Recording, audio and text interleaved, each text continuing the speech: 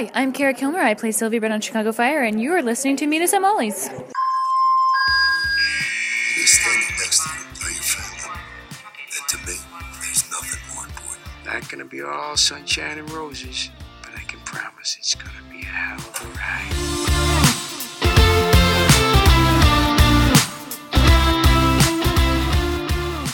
Hi, Shyhards. Welcome to episode 252 of Meet Us at Molly's. Of course, we're covering the episodes you watched this week. So 8:15, 11:15, 10:15. Ooh, it's been a day, y'all. It's been a day. As you know, you listen on Friday. We record on Thursday night. So it's not just myself and Bryna this week. Our little sister Lauren is here. And not only is she here, but she's like next to me here. She's physically with me here in Texas. And she's currently wearing her little sister shirt. And I love it. Hi, Lauren. Hi. We love when Lauren joins us on the pod. And so, yeah, it's been a day, you guys, because like we've been prepping and everything. And then Lauren survived her first like Texas springtime thunderstorm today. It's not even spring, technically. It's winter still. Technically still winter, yeah. Didn't I experience it already and then it just followed me here? Yeah, because it did come from California. So that is correct. Yeah. Yeah. I just brought it here. So and then it's going to the East Coast. Yeah, so you're just like, you're just like bringing it with you wherever you go. I know. Wow.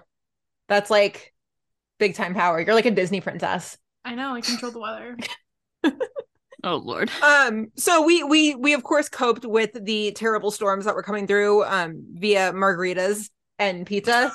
So one side of the pod squad is extremely lit right now. And then and Bryna's being the responsible adult on the East Coast. And it's gonna be a good one this week. It's gonna be a good one. Yeah. So we always like to start with the news. We don't have any news. We're going into another hiatus. It's kind of nice and quiet. So I shouldn't have said the Q word. That was a bad idea. That was a bad idea. Bad Gina. We're literally filming the finale in a couple weeks. That was, sorry guys, my bad. I take full responsibility. That was my fault. Sorry. Yeah, no news, but as usual, if you see anything, please send it to us. You guys are so good about that. We really appreciate it. No patron shout outs this week. All good. If you'd like to support the pod for as little as $2 a month, please check the link in our socials to our Patreon page. All sorts of cool stuff there. You guys, we're having a meetup this weekend because, we're taking the pod in New York City, and it's become like a Shyheart hotspot for the weekend. Like the parties in New York City. Isn't that crazy? Who knew? I know. So we're having like a legit meetup with our New York, New Jersey patrons this week, and it's gonna be awesome. So check out the Patreon group because we have a lot of fun and we have formed such a family. Mm-hmm. It's a blast. We have a really good time. Yeah, like the 24-hour Zoom that's going on right now is crazy. So crazy. That's wild. Yeah, we're so lucky to have you guys, like our patron family and our listener family. It's just like, it's bananas if you just like sit back and think about it and be like, whoa. And a lot of our New York and New Jersey patrons, they're commuting like an hour into the city this weekend. Yeah, they're like, oh yeah, okay, it's fine. Like kind of last minute, but whatever, we're doing it. It's fine. Oh my God. Like, you guys, we love y'all so much. That's so cool. Yeah. So really, really cool. But yes, if you see any news, send it to us. If you'd like to join the patron group, please check the link in our socials. If you have any questions, please send them to us. We appreciate it greatly. So usually we have news to discuss and we don't. So I guess we can just jump right into the episode, shall we? Let's do it. Okay, so this was an interesting weekend in Chicago. And by interesting week, I mean Med was not that great. It's probably top 5 weirdest Med episodes ever. It was boring. It was weird. It was a lot of things. Nothing spicy. No. Also, I didn't realize until like halfway through episode, I was like, we barely saw Hannah, and I definitely feel like that was part of it. Not only did we barely see her, but she was on like the psych case. But like for like 2 seconds. Like the psych case, she wasn't even in it really. She was just helping. Who was it? She like took in the psych patient and then she turned him over. Yeah. She but was like helping Dr. Charles too. I feel like that, like honestly, I was like, where's Hannah? I was like, where's Hannah? And I like literally I was just like, it felt like such a big missing part of the episode with like not having her have like a whole fleshed out storyline. I was like, oh, this is weird. It was really weird. Yeah. And then just the storylines were weird. You and Bryna are on the Archer and Hannah train. I'm on the platform, like waving, saying, "Bye, guys. Have a safe trip." Listen, Lauren and I like the same tropes, tropes. the tropes. I'm I well have aware. to get it. Like, it's there. You don't want to see Lauren and I's text messages about the books we read, so it's fine. I kind of do now, though. It's fine. I'm intrigued. Also, I'm contemplating like reading Daisy Jones and the Six just because you guys are doing it, and I don't want to be left out. Lauren and I buddy read all the time. Yeah. We read like a book, like one book a day at least. I feel so left out, but also I don't read. So Yeah. I don't know. I got nothing. All right, so let's start off with Archer. Yeah, so Sean is on step 9 of the 12 steps. Step 9 is making amends. So that's basically where you go and find everybody you've harmed and basically apologize to them.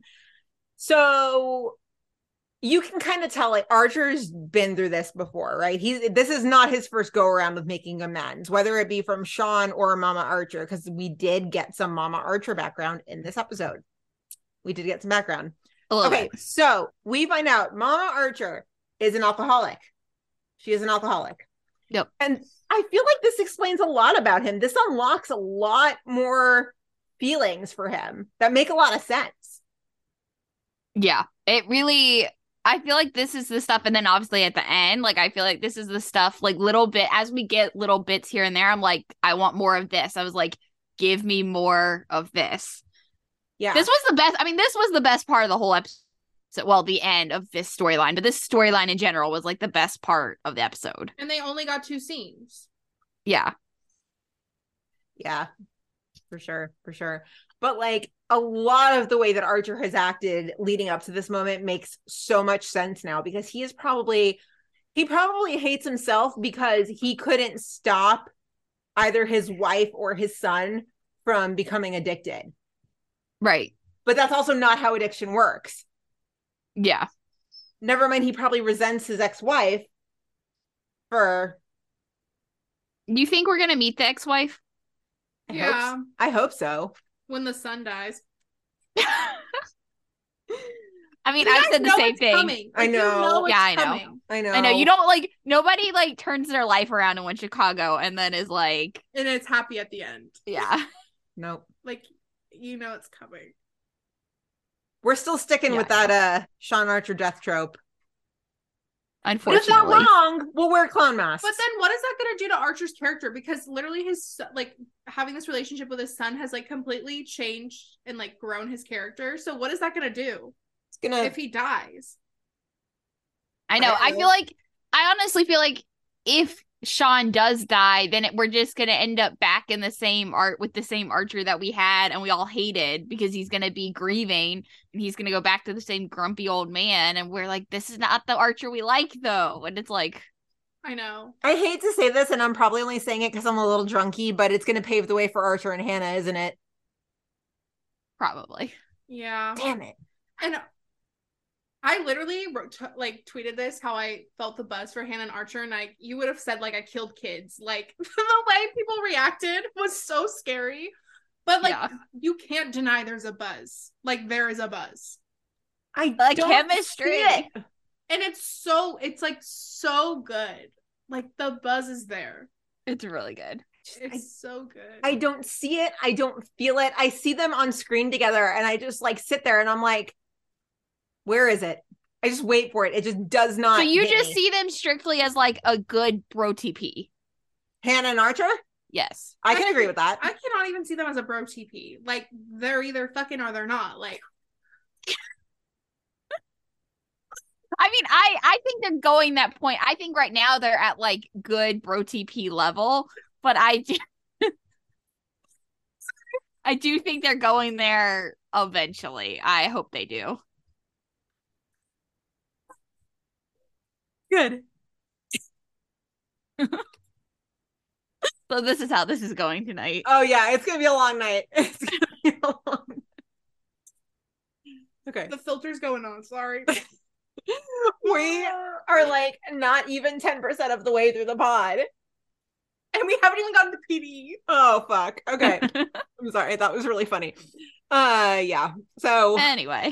anyway.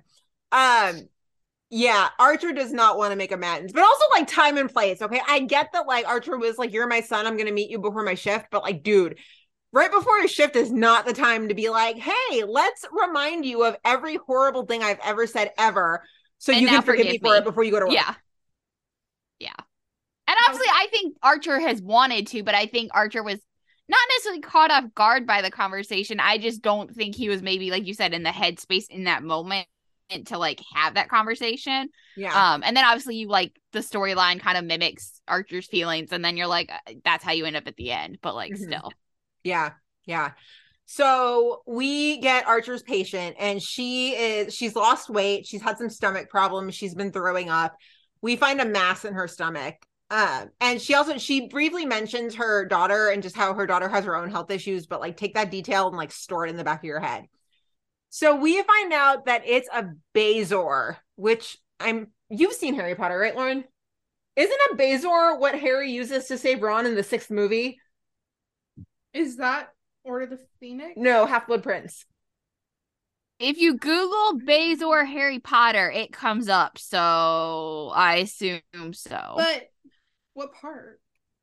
It's when like Dumbledore gives them the mead because like Ron takes like the spell. Yes, I know what you're talking about. Okay, yeah. So the minute he said that, I was like, "Are you making a Harry Potter reference?" Ew. Yes. Sorry. Pulled up the image. She googled. Yeah, I just Googled Bazor Harry Potter and it came up. So yeah, so a Bazor in like non-Harry Potter terms is basically a foreign mass that that accumulates in your stomach. It's a mass of hair. Literally like a giant. I've never heard of that in my entire. I'm not a Harry Potter person, so I've never heard of that in my entire life. So I've actually heard of this condition. So this condition is what's called trichophagia, and it's a companion to what's called trichotillomania. And I only know about this because I went to middle school with a girl who had trichotillomania, and it's basically where she pulls her hair out, and it's like kind of a form of stress relief or like dealing with anxiety. Only with trichophagia, instead of just pulling it out and leaving it at that, she pulls it out and eats it. We're not going to judge here. We're not going to judge. This is it's a bona fide condition. It's an illness. What? It's an illness. It's an illness, yeah, and it affects a lot more Americans than we think. But yeah, so she eats hair, and so the daughter arrives, and we find out that the daughter has breast cancer. She's already lost all of her hair, and so what we find out is that the mom's not eating her hair; she's eating her daughter's hair. And the reason why is because, you know, as the daughter was like staying with her and everything, she was losing her hair on her pillowcase in the shower and everything. And as the mom would eat the hair, it would just kind of put her at ease and take all of the bad feelings away. You know, it's her baby. So she's trying to hang on to whatever she can. Kind of a means of, you know, I guess getting control when things are uncontrollable. I will say I'm not obviously judging the illness because it is, like you said, it's a real illness. But I will say the way that Med presented it at first until you get to that point and you realize why she's been doing this, I was like, what is going on? I was like, this is kind of bizarre. Yeah, they just make it seem like she's a real weirdo. And she's not. Like, you learn why in the end that she's actually sick and she's got, you know, I can't say the condition, whatever you just said, Trizza, whatever. Aphasia? Yeah, that. But I just feel like they presented it in like this is really weird, and then you learn out and you're like, oh, I get it now. Yeah.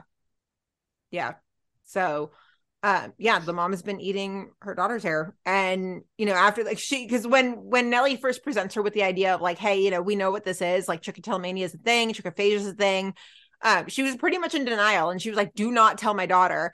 But once they figured it out and the daughter came in, she was like, okay, I have to tell you something. But, you know, again, it's a real illness. It affects people. I think Nellie said it affects like about 1 million Americans a year, which is, I mean, that's a pretty big number. So yeah, pretty big.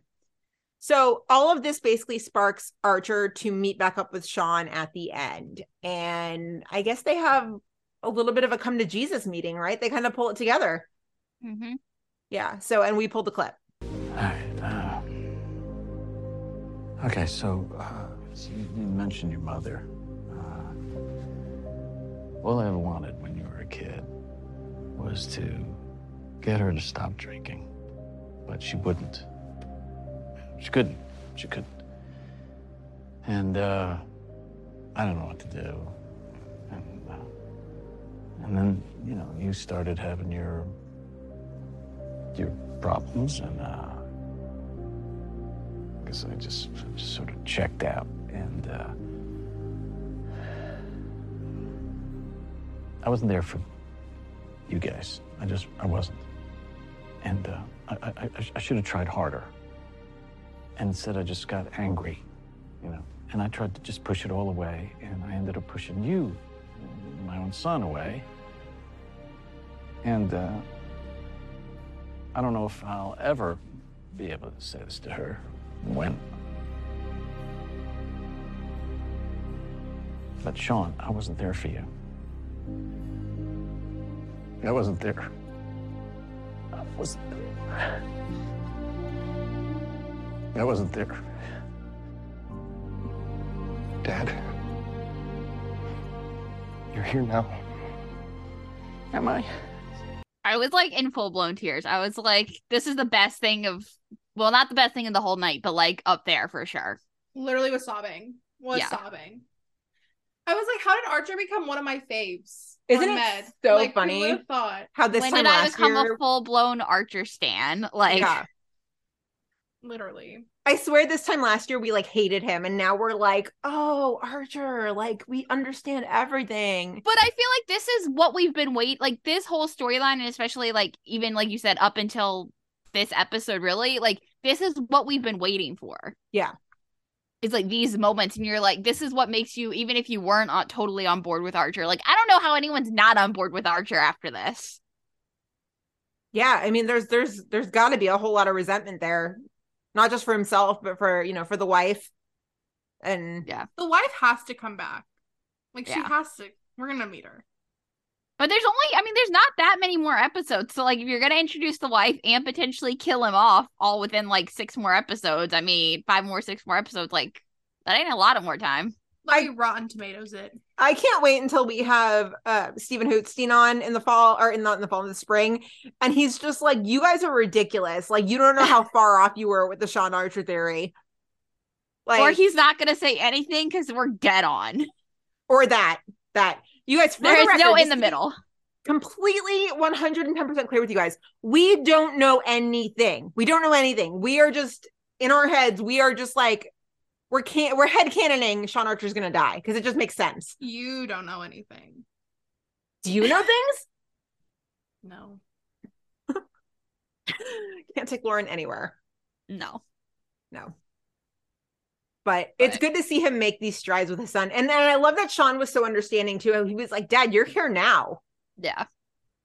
And like, that's what matters. Yeah. I love it. Big strides.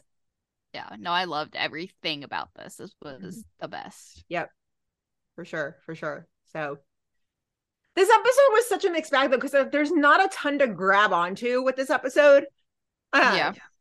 So yeah, I feel like we just went through Archer pretty quickly, but like there's not a ton. No, for once, Med didn't have it. Fire, I feel like, had 20 million things going on, which is usually how I feel about Med, and Med didn't have like as much going on. Right. Yeah. Which rarely happens. Like usually, whatever. Usually it's reverse. Usually it's like, oh, Fire didn't have as much, especially when you take out all the like calls and stuff, but usually it's Med, and it's like, I feel like it was reversed this week. Yeah. So. All right, next up in the hospital, we've got Dr. Charles, Hannah, Nellie. It was kind of a really mixed bag, weird kind of mix.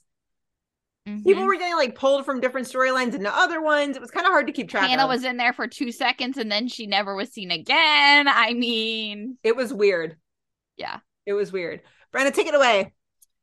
So the episode opens up and you've got Dr. Charles striking with the custodial workers, which literally last week he was like, oh no, I can't talk to the paper because, my job. And now he's like out there on the line. And I was like, I did not expect that. Boyfriend of the year. He's going for boyfriend of the year at least. Yeah. And, they're talking about how their chant is dignity, respect, more money in our checks. And so he's out there and Goodwin comes over and he's like, it's very important for me to feel that Liliana feels like I have her back. And he's like, I'm not breaking any law. He's like, it's my day off. Like, I'm not, skipping work. He's just like, like you said, boyfriend of the year. And Goodwin's just like Goodwin's Yeah. what the fuck face is hilarious because she's just like okay, you do you, dude. Like, whatever.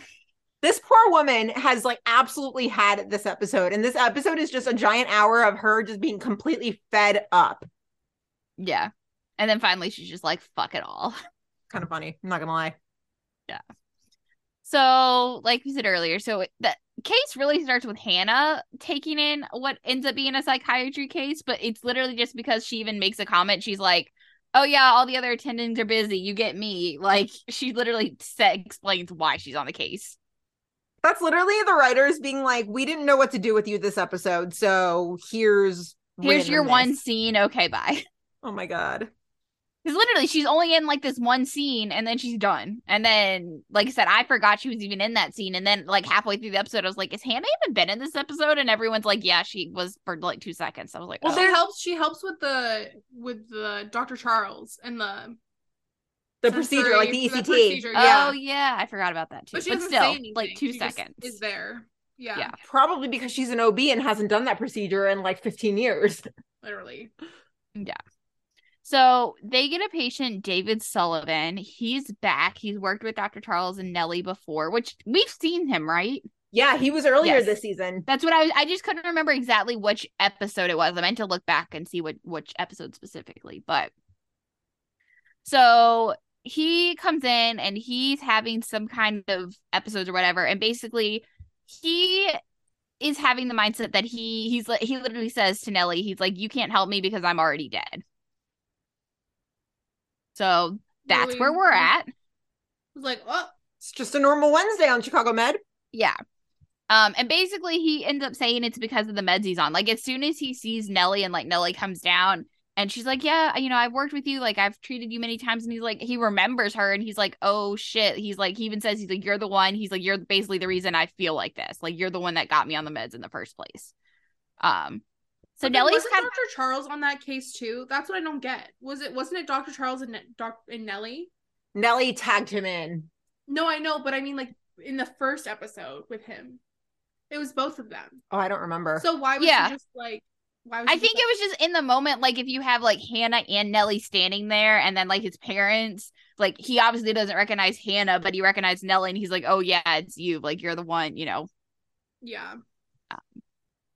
But yeah, so basically Nellie's like, I've tried everything I know what to do, so let me go get Dr. Charles from the picket line. And she's like, oh yeah, sorry to bother you. And Dr. Charles is like, no, it's fine. And it's like, okay. Like, was he like secretly looking for an out, you think? Was he like walking the picket line being like, oh my God, this is so embarrassing. Like, I really hope nobody spots me. Who knows what he was doing? I mean, trying to be a good boyfriend, clearly, but yeah. So basically they end up working on, again, still working with David. And he basically just says he feels like his insides are rotting. He basically doesn't want any more medicine. And also he just turned 18. So he can basically dictate that for himself, that no medicine means no medicine. So Dr. Charles suggests what is called ECT, electroconvulsive therapy. And it works. Like you said, Hannah's in there on the procedure too, which like, okay, but yeah. Doesn't say a word. Okay, I'm curious though, like when you have somebody who's like out of their specialty like that, like do they just like Google what to do? Like, well, I think all because obviously in the beginning, before you turn to your specialty, you have like some baseline of like everything. But then, it's been like, a long time since you've probably done any, you practice in general, you intern, you do your rotation. So you've had experience in everything. It's just been a while since you've done it. And you're not. But like if you were to ask me a question about international law, that was over a decade ago. I wouldn't remember for the life of me. I'd be like, fuck if I know, dude. Well, yeah. And then you probably just end up Googling. Or you're probably just there to assist. Like, I don't think anyone's going to be like, Hannah, go do this procedure by yourself. Unless she was in OR 2.0. Like, I don't know. Like, I enjoyed it, but it was just kind of like, I don't know how to explain it. It just felt kind of like, it's like, the way it just like, how like he just was all better after one session. I don't know. Like, it just felt kind of like, obviously I don't really know anything about this procedure, but it just felt kind of like rushed and just kind of fake. It's like, I feel like on the one hand, I've liked that they've brought, because this is definitely the second or third time now that they've like introduced patients in the beginning of season and like brought them back to like follow up with them again. And I like that idea in theory, but I feel like you said, Lauren, it's like it felt kind of rushed, or it felt like there was no end. Like, I don't know. I don't feel like it's worked out quite in the way that we would have hoped it would. This entire episode for me gave filler. Yes. Entire episode. Yeah. I mean, literally the only thing that what somewhat progressed is like Sean and Archer a little bit. Yeah. Yeah. But I don't know. I feel like I said, I like the idea in theory that they bring patients back, but I feel like it's not quite working. Or it's not even like the most memorable patients to me. Like I like kind of vaguely remember this guy, but like not really. I remember because weren't his parents like in denial at first that he was schizophrenic? Is that the one? I think so. And then they like have to like bring him into like the boardroom or whatever and sit them down, talk to them. Was that the patient? Probably. See, that's what I'm saying. Like, They always also, it's like, does that treatment work in one session? I don't think so. Not to my knowledge. Like, why was it so? It was like, unless I'm just don't remember clearly, but it was just so night and day. Like, he went from like just like saying that he was dead to being better, and I don't know. I feel like, especially if you've been on medicine for any amount of time, you're supposed to like, you can't just stop that shit cold turkey. Like, you have to like taper yourself off of it too. Yeah. So like the fact that he was like just stopped it and they're like, oh yeah, he's better now. I'm like, that's not how this works. Yeah, no.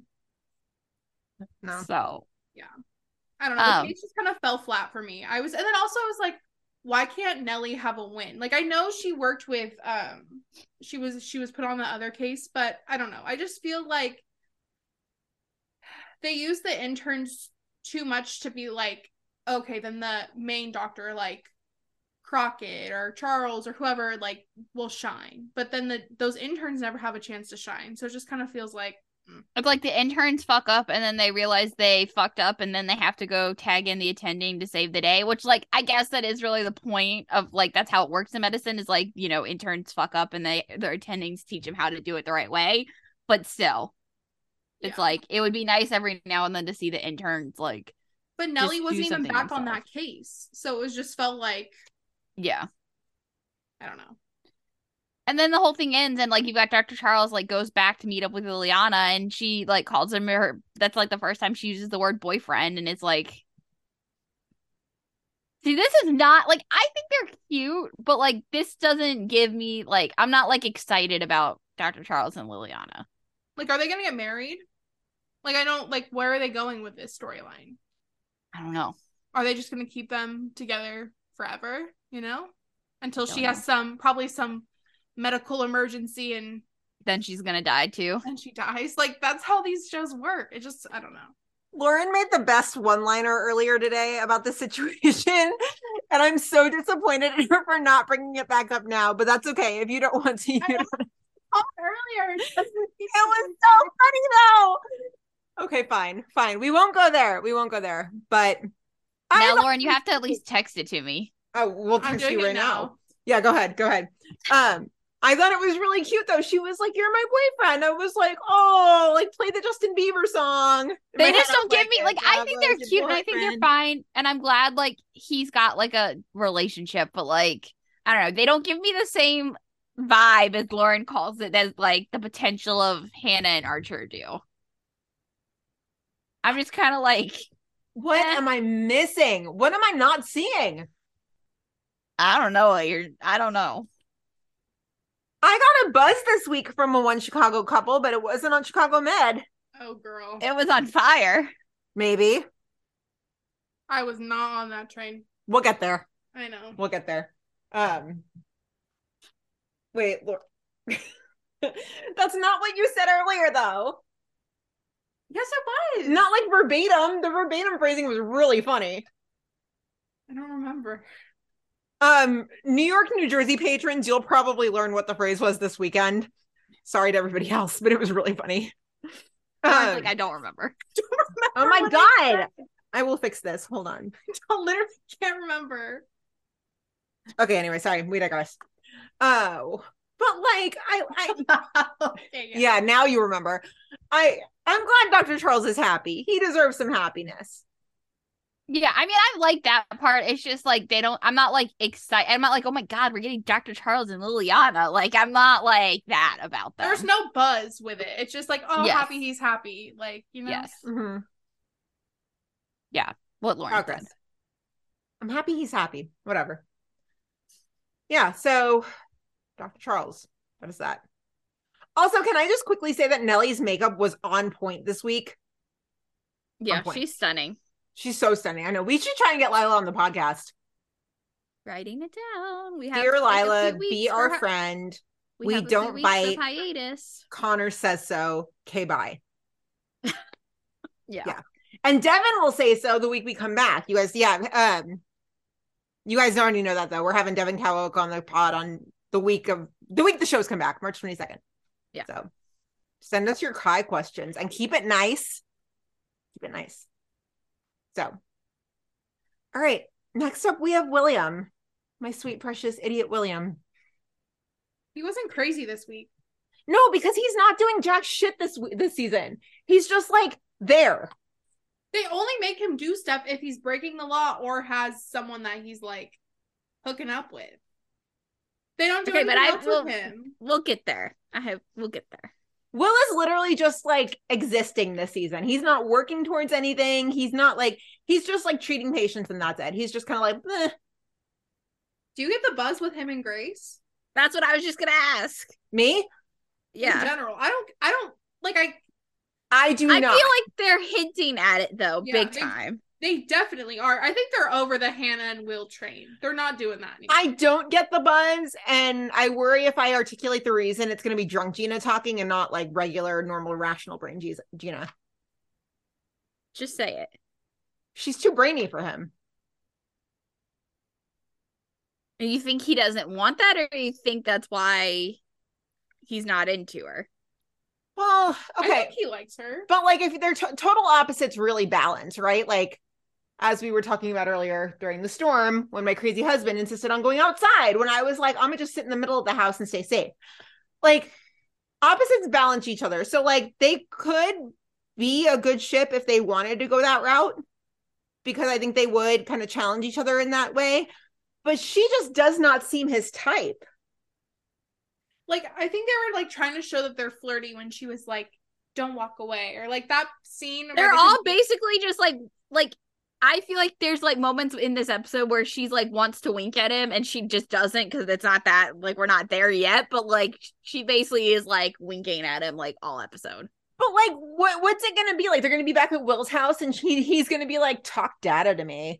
Like, what the hell is that gonna consist of? Like, ooh, I love when you talk Excel. Like, what? I mean, basically. They always need to have Will Halstead in a relationship. Always. I told you, it's the circle of Severide. We're just doing it with Will now. Every female colleague he works with, he has to fuck. Will. Well, I feel like Med needs a ship in general. That's Like, what I'm Med saying. has no I mean, not that any of the shows really have ships anymore, but like Med just needs to just solidify, make 1 to 2 good ships and just roll with it. Like, they need 2 solid ships for the next forever, because right now, like, I feel like that would just boost the show so much more, because right now I'm tuning in for like what, like nothing. But Hannah and Archer were the first time I ever, like, I got a buzz in such a long time, and I was like, ooh, okay, made me want to tune in. So they need something buzzy, and maybe that's just coming from me because I'm literally a little ship girly. Like, I need a ship in my life. Were you about to call yourself a ship whore? Yeah, I'll support it. I love you. to filter. We don't filter on this podcast. You know that. Anyways, Med just needs 2 ships, and I feel like that'll fix most of their problems. I And agree. I feel like one of their ships should be Hannah and Archer. And they don't even have to be like in the actual relationship yet. They just need to lean into a like Yeah. courting, you know, like, oh, we're Well, actually into each other and we're circling, but we're just circling. Like, they need to lean into that. Yeah, they did. They do. Yeah. They do. And so does Fire. I'm going to say it. Fire's trying though. They're trying. They're not succeeding, but they're trying. Yeah, we'll get there. We'll get there. Okay, so Will has a patient who is just like Med's #1 fan. Like, this guy has clearly never seen an episode of the show in his life. Because he's like, I love Med. You're so thorough and competent and wonderful. I'm like, babe, same doctor you're talking to ignored a DNR. Like, when was the last 7 time years you ago. went to Med? What? It's like, when was the last time you went to Med? But actually, though, had to have been before the show started. Because, like, dude. Yeah, like 2014? Something like that. Right? There was also the episode when a body went missing at Med, a bomb went off at Med. Like, honey, when was the last time you were there? Because they did surgery on a panda. I mean, it's been, things have happened. Choices have been made. Yeah. But also, like, we say this like ripping on Med, but we love Med. Never change, Med. Never change. Never change. Just keep being your wacky self. We love you. Get some ships, but like otherwise never change. Get some ships. I probably wouldn't want to be treated there. It probably wouldn't be my first choice, but like, we love you. Just don't change. Never change. Okay, so his patient, he's a diabetic. He's got fever and chills, but like, again, he's like the hospital's #1 fan. So he's like, that's why I'm here. Like, you're so thorough. You're so great, blah, blah, blah. Which, like, yeah, that would probably be me in front of Will Halstead. I'd be like, oh, you're so cute. I mean, what? Like, I'd make a fool out of myself. Sober, not even drunk. Yeah, but we also find out that the scabs, air quotes, because remember, the custodial strike is happening. So they've brought in the temporary janitors. They are really, really bad at their jobs. Like, really My favorite bad. is when Maggie's like, oh, to the one guy, she's like, hey, did you like turn that over? And he's like, what? Like, you don't know what the phrase turn over the room means? Like, I didn't know what that meant until Maggie said it, but also, like, he's just standing there on his phone. Yeah. Like, it's one thing if it's like a corporate office setting, not to like sanitize shit, but dude, in a hospital? Yeah. That's bad. Really, really bad. So they really suck at their job. So Maggie's like, hey, Doris, like, can you turn over the treatment rooms? And she's just like pissed. Doris is just like, damn it. Like, really? Really? Like, I'm a nurse. I went to nursing school for this. And Maggie's just like, yep, thanks, bye. So Will mentions it to Goodwin, and Goodwin is just so fed up this whole episode, and she doesn't actually say it. She just shows it. Oh man, poor Goodwin. Will's just like, what the fuck are we doing? And she's like, yeah, I know. And he's like, this is getting ridiculous. And she's like, your concerns are noted, which is like Goodwin for like, shut up, Dr. Halstead. Yeah. She was so over it. I felt so bad for her. But the patient then develops a rash. And so Will's just like, dude, what the fuck? And so, of course, Grace is like, oh, yeah, I made a database for that, which, like, does this woman ever sleep? No. She's trying to with Will. Ayo! Well, high five. That was good. My thing is she's like, oh, I can run those, run that data like 2 seconds. And then literally she like hits one button and she's like, it's done. And I'm like, there's no way your system, like, even though I'm sure it's a great system, there's no way it runs it that fast. It's like Plague 25% or something like that. Yeah. How does this woman have time to both practice medicine and code? Look, I stan a brilliant woman, okay? But is she really 1,000%? But is she practicing, I guess, is she practicing medicine in the same way that, like, Will is seeing? Like, she's not sitting there seeing patients all the time, is she? Or is she more of, like, she's a doctor, but she's coding, she's supervising OR 2.0, she's doing all those things? Yeah, I thought she was just part of OR 2.0. She sees and then, patients, like, helping out. She met the nephew last week, and that's why she decided to go rogue. But I don't think she's, like, in the ER, like, seeing patients like Will is in the same way. She may help out, but I don't think she's, like, seeing them, in the same way. She definitely doesn't see patients the same way Will does, meaning, like, she doesn't see them as human beings. She sees them as data. Well, yeah. Which is another reason why she and Will could work. Damn it. Opposites attract. Man. I don't know. They got to be a little bit buzzier. They got to give them something. Like, one of them has to be, like, on the verge of dying. So, like, do you want to hit Will with another car? No. Except when you pause at the dummy golf, it's so edited so bad. Wait, what now? When you pause it, like when he gets hit by the car, you just see the dummy dolls, like, there. Oh, I got to go back and watch that now. What season was that even? 3? I don't know. Question mark? Question mark? Past seasons of bad. Yeah. So yeah, Grace just runs it through a database. And of course, if anybody in this hospital were to catch a case of bubonic plague, of course it's Will. Right. Will would find the bubonic plague case. Yep. Literally, as soon as they say that, I was like, Jesus Christ. I was like, not this. I was like, really? Really? I was like, this is pretty on brand for my William. Not gonna lie.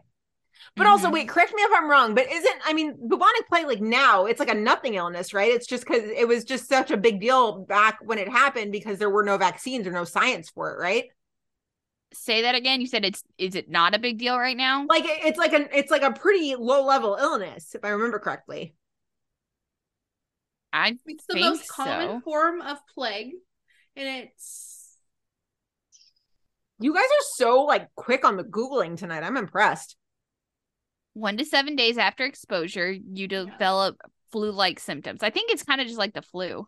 See, who needs Grace when you have Bryna and Lauren? It just sounds so scary.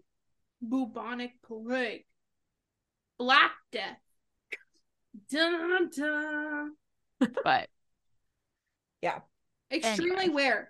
Oh my gosh. Extremely rare. Fewer than 1,000 U.S. cases per year. Yeah, this says 650 cases a year. Yeah. Wow. That's crazy.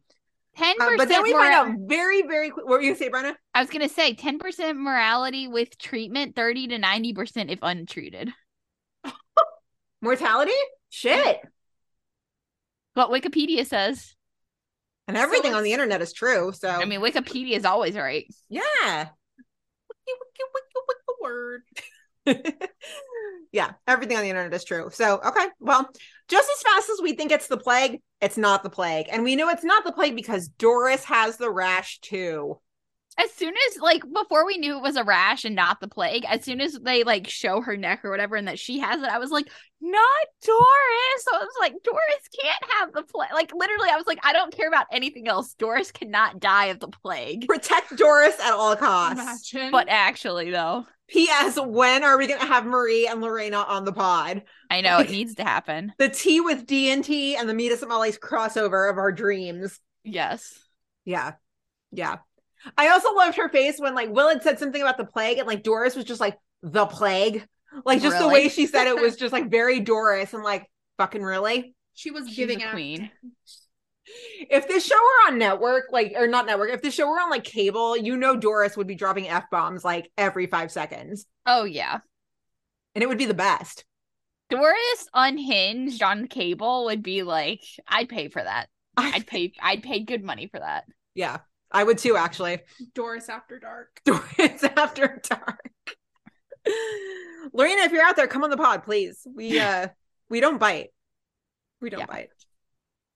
No, we don't bite at all, Lauren. Okay, so yeah, Doris has the rash too, and we find out it's not the plague, it's bed bugs. Ugh. What's worse, the plague or bed bugs? That's actually a legit question. I think I'm honestly gonna go bed bugs. Bed bugs are, yeah, you know what? I actually might agree with that. That's like, oh, that gives me the heebie-jeebies just like talking about it. Knock on wood that I'll never have bed bugs. Ugh. Knock on wood. Yeah, for sure. For sure. Yeah, so it's bed bugs. And Will sends Goodwin like the most horribly photoshopped photo ever. Also, like, I would imagine bed bug eggs are like not even visible to the naked eye. You can't even see bed bugs with your eye, can you? No, you can, because they always tell you to check your sheets when you go to a hotel.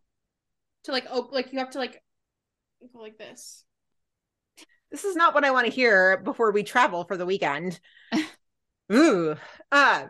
Yeah. So it's bed bugs. And Will's patient is officially like completely over Med. Like that did it for him. He was just like, fuck this place. Can he sue Med? Ooh, good question. I don't know. Maybe. Can you sue? He could sue it for like probably there's probably a negligence case in there. I'm just gonna use like hotel. They had a duty to keep him free of infection. They breached it by the janitor not turning over the room. There was causation because not sanitizing the room led to that. Yes. Apparently the short answer is yes. I haven't gone into like the whole thing. But yes, Shout out to me apparently- for remembering the elements of negligence. Hell yeah. Apparently you can sue for bed bugs. A hotel, at least, so I'd assume you could sue the hospital. I'm just gonna brush my shoulder off. I just said I wouldn't remember anything from international law, and I just recited torts like a decade later. Proud of you. Can you sue? Just spelled sue wrong. There's apparently a whole website called bedbugattorney.co. Dude. Imagine. Oh my god, there's an attorney who's made his living off of bedbug cases. That's bananas. Bedbug legal group. Wow. What? I missed my calling, man. The leaders in bedbug litigation, Oh. available 24/7. Yeah. Wow. Texas law allows an affected person to sue commercial property or facility and receive compensation and damages for medical bills, lost wages, therapy costs, pain and suffering, and any expenses related to bed bug injuries. The more you know. Insert like the NBC graphic here, like do do do do. Damn, So, learn yes, something new every day. I know. Interesting.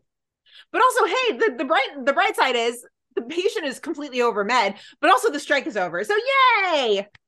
it all worked out. It all worked out. All he got out of it were a couple of bed bug bites. Oh, I also love that we didn't talk about this yet. How that guy from last week that Goodwin like kind of was flirty with is like now all like full officially like on the board, and like that's the only person she's talking to this whole episode. Yep. Lauren, does he have the Riz? Yeah, Did I just use Riz properly? kinda. Sorta. Yeah. Okay. I Progress. mean, he has to like to have the Riz. He has to be like, has to say something really smooth, like flirty, like kind of like. I thought it was pretty smooth of him last week when he was like, "Oh no, I'm asking you out for drinks." That happened. Do you not remember? No more margaritas before recording for you because it wipes your memory. What? Yeah, last week. But did they go out? They didn't go out, no, but he asked her out for drinks, and she was like, "Is this your subtle way of like asking me if your board position is going to be confirmed?" And he was like, "No, this is my not subtle way of asking you out for drinks." Okay, then yeah. You can Yay. give it Riz. I used Riz correctly. I like him. I don't hate him yet.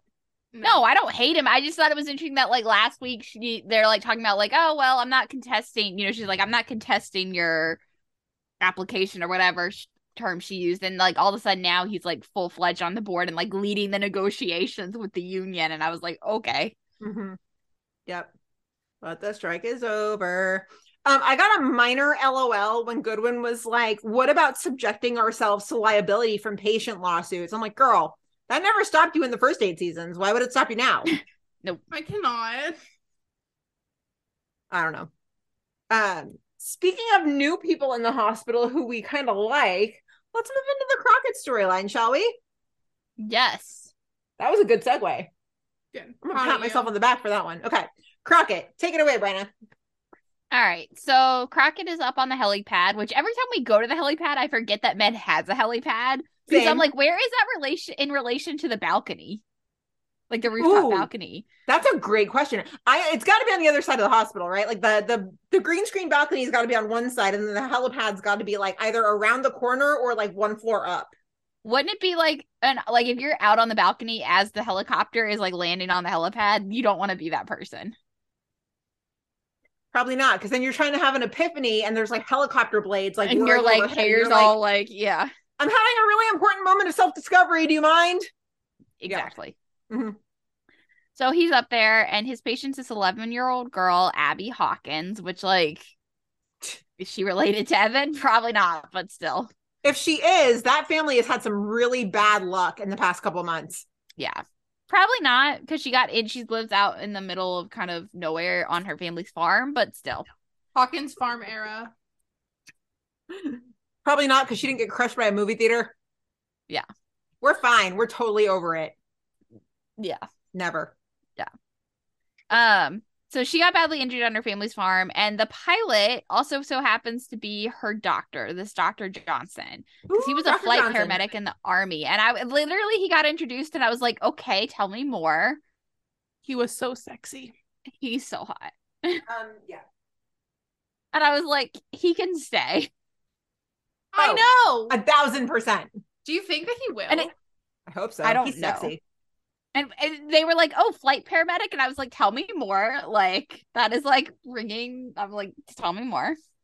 A new spinoff, Chicago Flight Paramedic. He was way too sexy to like show up for one episode and leave. I know. He can come back. Yeah.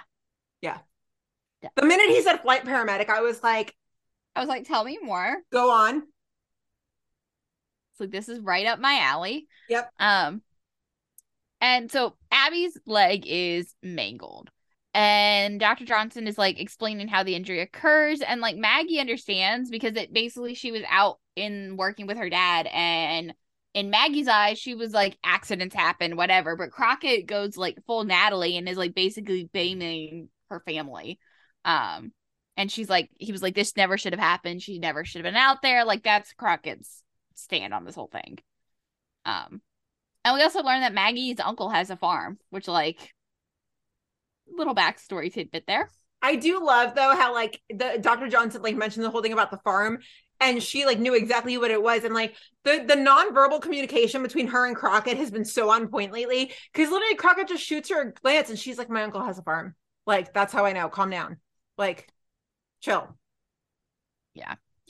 So, Crockett's doing the surgery and basically he's going to try to save the leg, but once he gets in there, everything is pointing like he's going to have to amputate it. And yeah, that's real. As soon as they said that, I was like, dang, like, I hope it doesn't lead to that. I mean, it pointed to it, but also like, they really are letting any doctor have, or not any doctor, but anybody have access to this intercom now, aren't they? Yeah. Like, I get annoyed for the doctors when people are trying to talk to them during surgery. Well, I was really waiting for them to at one point be like, no, you can have privileges. Like, kind of like they feel like they do on Grey's all the time. They're like giving all these doctor privileges. And I was waiting for them to do that, but that like they didn't. And I was like, okay. And then he got, like you said, he came to the intercom part and I was like, so he can just chill out and watch? Okay, whatever. He's the GP out in the boonies. Like, why are you letting him chime in on a surgery? Yeah. Med. Yeah. When in doubt, that's the explanation. Really? Med. Yeah. So again, everything's pointing to amputation, and so they're kind of bummed. Crockett's really kind of pissed because he's like, this never should have happened. So what does he do? He goes full ex-girlfriend of his, Natalie Manning, and he calls DCFS. What crawled up his ass this episode? Like, what the hell? Yeah. I feel like he just wants to save like every little girl because he couldn't save his own daughter, you know? Yeah, I think that definitely I mean, they didn't basically say, I mean, like, I think that had a lot to do with this. For sure. It seemed so out of left field, though. But I think the whole thing is, like, these last 2 weeks, at least, for Crockett has been, like, Crockett really can't rely on OR 2.0. Like, he has to go back to his roots and, like, go back to the whole relying on his own knowledge and his own, skills before he, like, I think that's the whole point of this whole, of the last 2 weeks and working with Maggie. Like, you think 2.0 is starting to mess with his head? Yes. I think it started in last week's episode and it's continuing into this one. I think it's making him not doubt himself, but also like make the safe calls that not necessarily like Crockett wouldn't make. He would be like, no, let's think of other options or let's do this test. And now he's just like, okay. He's become too reliant on it. Because even in last week's episode, he was like, they weren't going to schedule that one case in 2.0. And he was like, no, I'm going to do it on my own. He's like, I need to go back basically to my root. He's like, I need to relearn how to do, medicine. And I think that's where they're at with him, which is interesting. But it's also like, how many episodes in a row are we going to have this basically same storyline? And like, what's going to be the result of it? Like, so is OR 2.0 just going to is 2.0 going to just disappear? Is it going to be like Crockett versus Dayton at the end? Probably. Which, like, I mean, I think it as much as Dayton drives me bananas, and like sometimes I hate him and sometimes I'm like, he's not so bad. They did a really good job in bringing him in because he has challenged Crockett in a lot of ways that we wouldn't have seen otherwise. Yeah, that's true. I feel like we know how this is gonna go. They're gonna get into a headbutt, and then like somehow Dayton's gonna not be in med any. Like I don't see Dayton lasting for like seasons and seasons and seasons. No. So, but also, okay, so I mean, this case involves a little girl, right? So how is it that 2.0 is messing with his head when real like? How does 2.0 factor into this when it's really more so past trauma talking?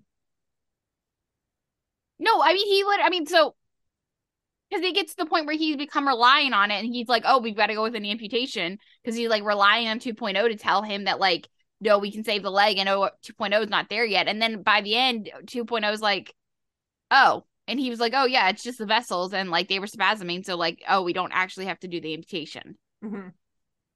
I think it was also just partly in his head why he got so affected and got to the point where he called DCFS because of his own situation with his own daughter. I think they're two separate things. Like, I get that he's projecting, but also I feel like you had to have a really, really good, precise memory of Med to pinpoint that. Like, if you're just a casual watcher of Med, you probably saw this episode and were like, the fuck is he so pissed off about? Completely forgetting that he had a little daughter who died. Because they never bring it up. Right. Like, literally, it was like, it's since Natalie, like, since his relationship with Natalie, we literally, and so in like two and a half seasons, 2 seasons, whatever, like, we haven't talked about Crockett's daughter. Yeah. And it's like, that was literally... when Crockett was introduced, that was like such a big part of his whole backstory. I never thought I'd say this, but I kind of miss Crockett and Natalie. No. Lauren, you are not a Crockett and Natalie shipper? No. I think this is the first ship we disagreed on. Well, I liked Manstead, and then I was just kind of over it. Like, yeah, they were. I picked Manstead over Natalie and Crockett, but I wasn't the biggest Natalie fan. So I just wasn't. I mean, fair. Yeah. Fair. But Manstead is like what hooked me into Med in the beginning. Like, yeah. I was obsessed. They were good in the beginning, and then they were not. And then they were not. And then they got good again. And then they got not good again. Yeah. Season 3 Manstead was like, mwah. Yeah. Until the whole gun thing. That got weird. I forgot about that. Jesus, was that even that same season? Wasn't 2 their like flirty season? No, 3 was when they got together, wasn't it? With, 2 like, is when Natalie is with Jeff Hefner's character, and then Will is with Nina. 3 is when they're together. 4 mid-season like... is when they get married but not married. Married. And I can't remember if the gun is like the end of 3 or if that's 4. The beginning was Jay of 4. at that wedding? No, yeah, because to arrest he was Will. Too busy trying to find his damn brother. Yeah, he shows up to like basically take Will in. Yeah, he rolls up to take Will into witness protection. Bruh, that man. He wasn't even in a tux, so like Jay was definitely not going to his own brother's wedding, which is like, we love it. We do. We love a hot mess. I love a hot mess, at least. Anyway. Though, okay? It's been years. Yeah. Yeah. Whatever. They don't really give him a chance to grow. Now he's grown. To show that he's grown. Do you think that he keeps in touch with Natalie, like, to this day in season 8? Who, Will? Will. I'm sure. I don't think they're talking, like, all the time, but I'm sure... like Instagram likes and, you know, things like that. There are those exes that'll text like for like the random holiday. They'll be like, Happy St. Patrick's Day, just so they can like text. Birthdays. Like, yeah. I'm sure, you know. Yeah. Definitely. I don't think they're like talking all the time. Which ex is more in contact with her though? Is it Crockett or Will? Who talks to her more often? Will. You think? Yeah. Yeah. All right. 100%. And I was a Crockett and Natalie fan, and I say Will. Yeah. I literally think Will text her and be like, Happy 4th of July. Like the randomest Happy Independence Day. Like literally the randomest holidays ever. Happy Flag Day, Nat. I miss you. Yeah, literally, he'll just be like, Hope Owen. I don't know. Yeah. I think it says a lot that we got the goodbye scene between Will and Natalie, and we didn't get any kind of closure between her and Crockett, which granted, her and Crockett weren't together at that end, you know, when she left, but still. Anyway. Come back for the series finale, not the series the finale? The shows are never ending. What are you talking about? They're never going to end. I don't know. We are going to be 70 years old and these shows are still going to be on. Well, I'll be 70. You'll be 60. It would not surprise me, though, to answer your question in a kind of a weird way. Given the fact of how much Tori is in Chicago still, it would not surprise me if she ever, like, I think she would come back at some point. For even if it's just like for one dating, episode. The Cubs guy? I don't think so. No. Yeah. Live your life, Tori. Slay. Lauren looks like she has tea. I have no tea. I have no tea. Well, I don't have tea. I don't have tea. I don't have tea. I don't know. Anyway, pulling it all back somehow. So Crockett went full Natalie. That's how we got here. Crockett went full Natalie. And Maggie at one point, when the DCFS lady comes in and Maggie runs into her, Maggie's like, well, I give no fucks. And yeah. Crockett? Yeah. I need to talk to you. I'm about to operate, Maggie. Why did you call DCFS? Because it's my legal obligation as a mandated reporter, okay? Come on, it was an accident. Yeah, well, there's no reason a child should have been anywhere near a machine like that. You don't know what it's like on a family farm. Kids work. It's part of the culture. Well, maybe it shouldn't be. Because this little girl's about to lose her leg as a result of her parents' negligence. Crockett, I know how these DCFS investigations play out. If Abby and her parents get separated, it could be impossible to get them back together. Please, call off Madeline Gastern.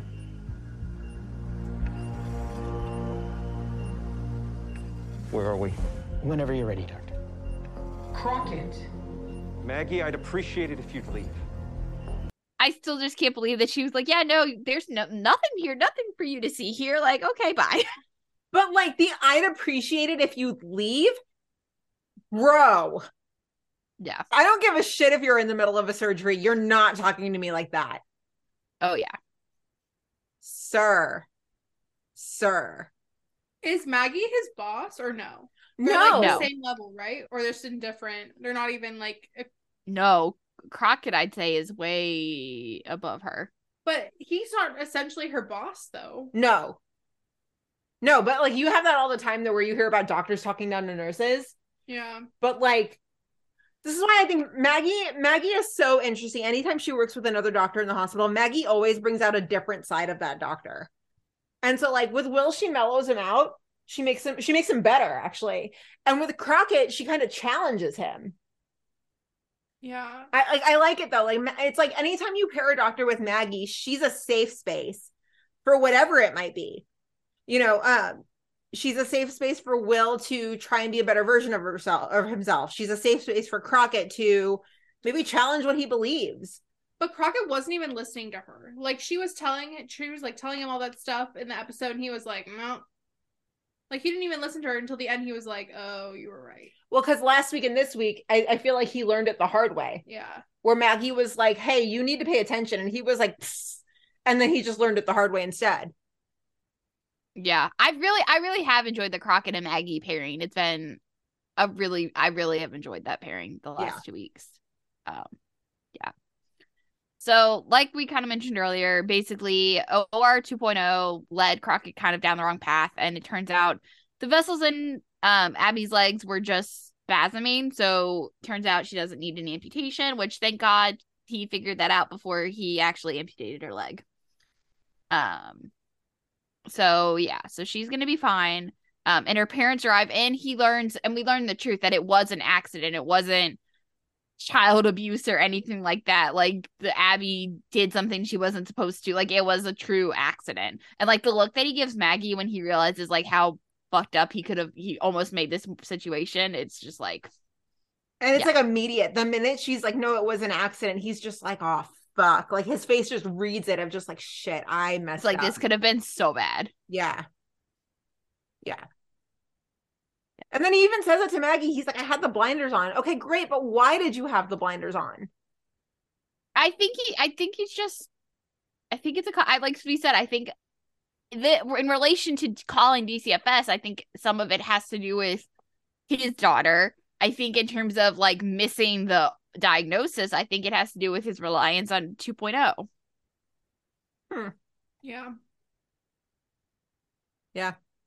So good point. Also, okay, DCFS lady Madeline, when did she become such a Karen? Did you notice that through this episode? Like she was like, well, she's probably because she keeps getting called out for reasons, and then people, because even last week Hannah called her out to, or she got called to Med, and Hannah was like, no, nothing to see here, it's fine. Like she keeps calling to Med, and she has to turn around. It's like I'd be kind of pissed too, not a Karen, but like pissed. She's like, you need to get it together, and I was like, oh. Listen, I loved that moment when she was like, I don't like having my time wasted. I love an assertive corporate queen. But also like, honey, you work at Med. Like, do you not know the doctors you work with? Because they're kind of like. Well, she doesn't work at Med. So wait, but I thought she was her office was there. Yeah, isn't her office? Her office is there? Like, I thought her office, she had to like travel to her. Because if she's DCFS, wouldn't she work for the city? There was a line where they were like, you don't need to leave your office. Oh, I just assumed that meant her office was like 10 minutes away or whatever. I always imagine her just being in like the higher up floors of Med and just coming downstairs when she needs to. Yeah, me too. But I guess not. I don't think so. I don't think you would have like a DCFS employee work at like, I don't know. I kind of want to try that line in a corporate setting. I don't like having my time wasted. Like I want to try that. I would love to hear you. Especially because I've heard you on some of your business calls. Like I would love to hear you. Just you like both have heard my work voice. Yeah. Just like. Like with you with your little headset, like I would just love to hear you like see that. No.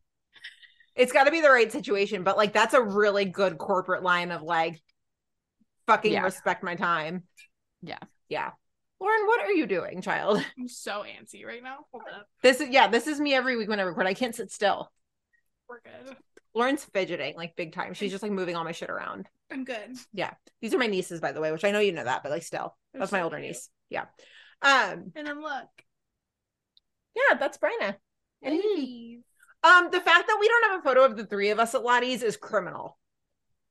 I know. Makes me a little sad. We'll plan a trip. Yeah, we need to. The last week of March.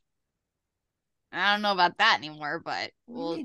How y'all flaking on me? I'm not flaking. Are you playing with the fidget toy you got me for my wedding? I did. You guys, Lauren is such a good friend. Like leading up to my wedding, I was so freaking anxious, and she like bought Sharpies for the guest book, and then she also bought me a fidget toy because like she knew I was so anxious. I did. You're the best. I not only bought it, I won it for you. You won it for me? I didn't know that part. The arcade. What is it? The pin hook arcade? Pin stack? Yeah, I won it for you. Like the one over in Plano? Yeah. Not that you know your way around the Dallas area. I went to arcade the day of your wedding. I didn't know that. For like 3 hours. Learn something new every day. There's a reason she's our little sister, you guys. Mm-hmm. Slay. Any other notes on Med? No, not my favorite, but this was a pretty dry episode. There really was just not a lot to go off of. Sean and Archer stole the episode from me. Yeah, it's too bad Sean's gonna die. Yep. True. I'll be shocked if he doesn't. And when he doesn't, we can all buy clown masks and be twins together, triplets. Because there's three of us. I can math. Yeah. We need our I'm Dolly just like trying to think masks. of their storylines, like upcoming storylines. Like, what are they gonna do? I mean, mean, like slowly but surely we're getting. I mean, we don't have that many more episodes left, so like I feel like we're gonna slowly start setting up for whatever's coming in the finale, right? But Med doesn't do crazy finales. I thought, aren't they usually just like 2 episodes at most? Maybe. I don't know. I don't. They don't. They'll usually do a cliffhanger that they resolve like immediately. Right? Yeah. But I don't know. I don't know either. I hope Hannah and Archer. When that that moment happens, Lauren and I are gonna be like so unhinged. It's Everyone's gonna be like, unreal. oh my gosh, they're so buzzy. I love them, blah, blah, blah, blah, blah. And I'm gonna be like, I've been telling y'all. And I'm just gonna be sitting in the corner like, I don't get it. Like, or then you're gonna get it and it's all gonna just like come together for you. You're gonna be like, I see it and I get it. The minute that it clicks for me, I will fully admit, I will come on this podcast and be like, I, Gina, was completely wrong. I get it now. I will fully admit it, but that hasn't happened yet. It's the age gap, grumpy sunshine, only like it's soft around her trope. Like, it's just so good. It's really good. It's really good. I don't It's all our it. favorite tropes. Literally all together. I think it would be more juicy if Hannah formed a relationship with Sean. No. That would be way more juicy. No. Juicy. It's juicy because then she's conflicted about, like, do I date a recovering addict? Like, this is really it's bad. that's only juicy if she starts out dating Sean and then ends up with Archer. That's the only way it's juicy. No. Birthday girl tease. Yeah, that's the dad's no. That's birthday girl. That's a no, that's like half the books Lauren and I read, but it's fine. Oh. Now the you're girl okay. dates See, that's not even fair. You're talking in book references that I don't even know. The girl dates her ex-boyfriend's father. That's so good. That's icky. Shout out Birthday Girl by Penelope Douglas. Yeah. Ew, she hooks up with her ex-boyfriend's father. But it's not weird. I promise. It's not weird. It's not weird. No, it's not weird. Boyfriend's like an asshole, and then like it makes sense. It makes sense. And then the ending though is I'm like so disturbed right now. like kids at the same time. What? But it's not weird. I promise. It sounds crazy. It's not. I promise. Meet us at Molly's After Dark. Book club. It's so good though. What is happening right now? But it's not weird. It's not. You just have to read it. I'm pretty sure on Crazy Ex-Girlfriend, when she hooked up with Greg's dad, it was pretty fucking weird. But that's a weird. I'm not even gonna get into that. We're not gonna talk about why that was weird and Birthday Girl is not weird. We're not getting into it. I'm like horrified right now. Okay. Anyway, let's move into Fire. I need to Google details about this book, so Brenda, get us started. Okay, so we're gonna start off with the Stella Carver Seeger Mouch storyline, whatever. There's like a lot happening. Fire, there's so much happening in Fire. Fire has like 7 storylines. It's wild. a lot. Yeah. Are you So I can't. I'm totally Googling. It's so good, Gina. You don't know what you're talking about. But anyway. What the fuck? Hold on. Oh, it's so good. Go ahead. Anyway, so the episode starts and you've got like a solemn Stella like leaving the apartment for the firehouse like by herself, and we still don't know at this point like what is up with Severide. Like what is actually not even what's up with Severide, what's up with Van Meter. And then we find out quickly because Van Meter shows up in Bowden's office. Just wanted to explain in person. What? Why you took my squad lieutenant out of commission on a day's notice? Well, to be fair, Severide could have said no. But this is the best arson investigation training program in the world, Wallace. Hands down. A last-minute opening like this is the opportunity of a lifetime for Severide. And after seeing him hunt down that EV Charger evidence last month, well, I couldn't think of a better man to recommend for the spot. I hope you can understand. Well, I understand what's in it for you. It doesn't mean he's planning a transfer at OFI. And I know it'll be a burden on this house for a while. But the expertise Severide will bring back here to 51 will benefit the whole department. You know, that's the only reason why I'm going along with this. This just shows how programmed Fire fans are to assume the absolute fucking worst, no matter what. Because literally we were like, Van Meter's dead. Van Meter's been horribly injured. Oh God. And he just strolled up to the firehouse completely fine. Yeah, so the whole conversation. So basically, Severide is decided he's going to this like arson investigation program last minute in Alabama. Like Van Meter's over here talking about how like it's the best arson investigation program in the world. And I'm like, then later on you find out it's in Alabama. And I'm like, that seems kind of random, but okay. Yeah, okay. I feel okay about this though. Like, a lot of people did not. We got emails that were kind of a mixed bag, right? About like, people were like, hey, Severide always said he would never take a job with OFI. Like, this is bullshit. What are they doing? I actually don't mind this, though. What did you think of it? I didn't mind it. I actually saw a lot of people say they didn't seem to mind it. I think the thing is, if you keep it and you don't mess with it, if you just say that Severide is off training in arson investigation and you don't have the like, oh, he's ghosting Stella, or oh, like you don't have all those other things tied into it. I think if you just leave it as this, I think it's totally fine. Yeah, it's totally fine. And, and a lot of people were like, Severide said he would never take a job with OFI. Okay, but also, people change over time. People are allowed to change their minds. Also, he hasn't taken a job with OFI. Right. He's training. I mean, there's nothing wrong. You can't do there's certification classes and other things. You're not technically taking a job with OFI. No, and it never hurts to expand your skill set. And I think they had to leave something, like I think they had to leave the door open where if like God forbid Taylor doesn't come back, that like they could explain it as like, oh yeah, he did go take a job with OFI. Like I don't think that. I think they had to kind of leave the door open. Yeah, I don't know, but right now if they leave it the way it is, I don't have a problem with it. It's if they ever get into the point of like, oh, well, Stella's like, well, I haven't heard from him. Or, like, if we go into that route, then I'm like, what are we doing? Hold the phone. The protagonist in Birthday Girl is 19 years old and she hooks up with her boyfriend's dad. It's not weird. You need to read it. How is it not weird? She's 19. Gina clearly never reads romance novels. Let's put it that way. Gina doesn't read at all. Penelope Douglas is known for being a little wild and out there with her books. But this is the more tame of her books, is Birthday Girl. Like, way tame. I would say, like, on the mild end.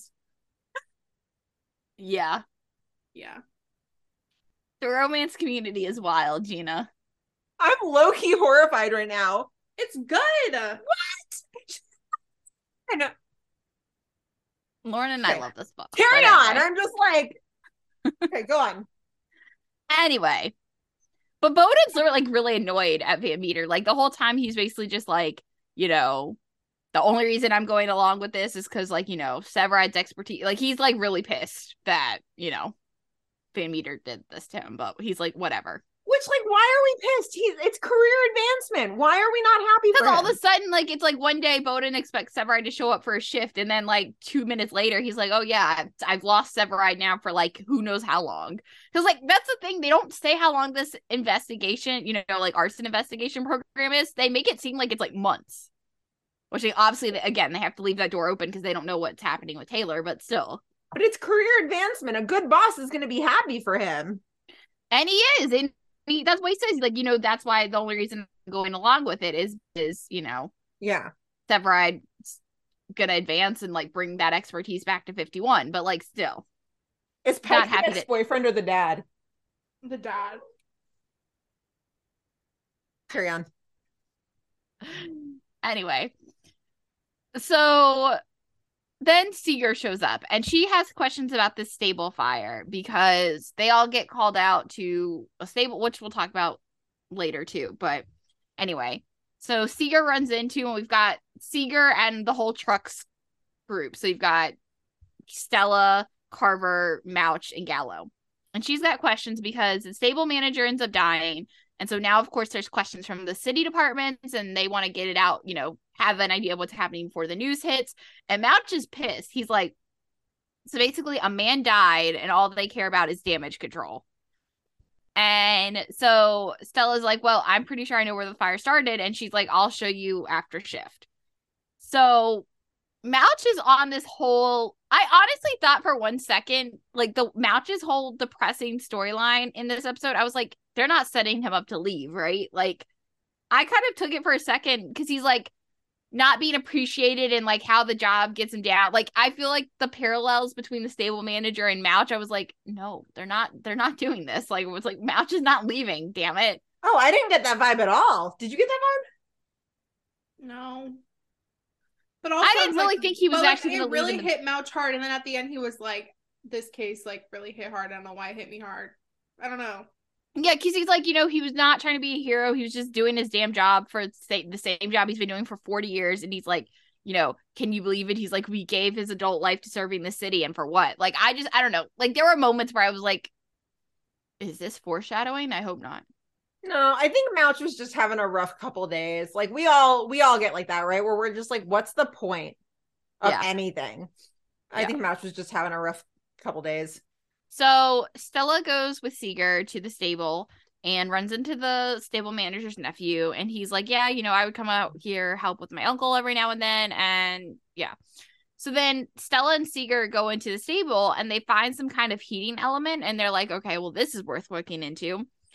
So Seeger shows up at Molly's because she needs an extra set of eyes trying to identify the heating element. And Carver's sitting like right near her.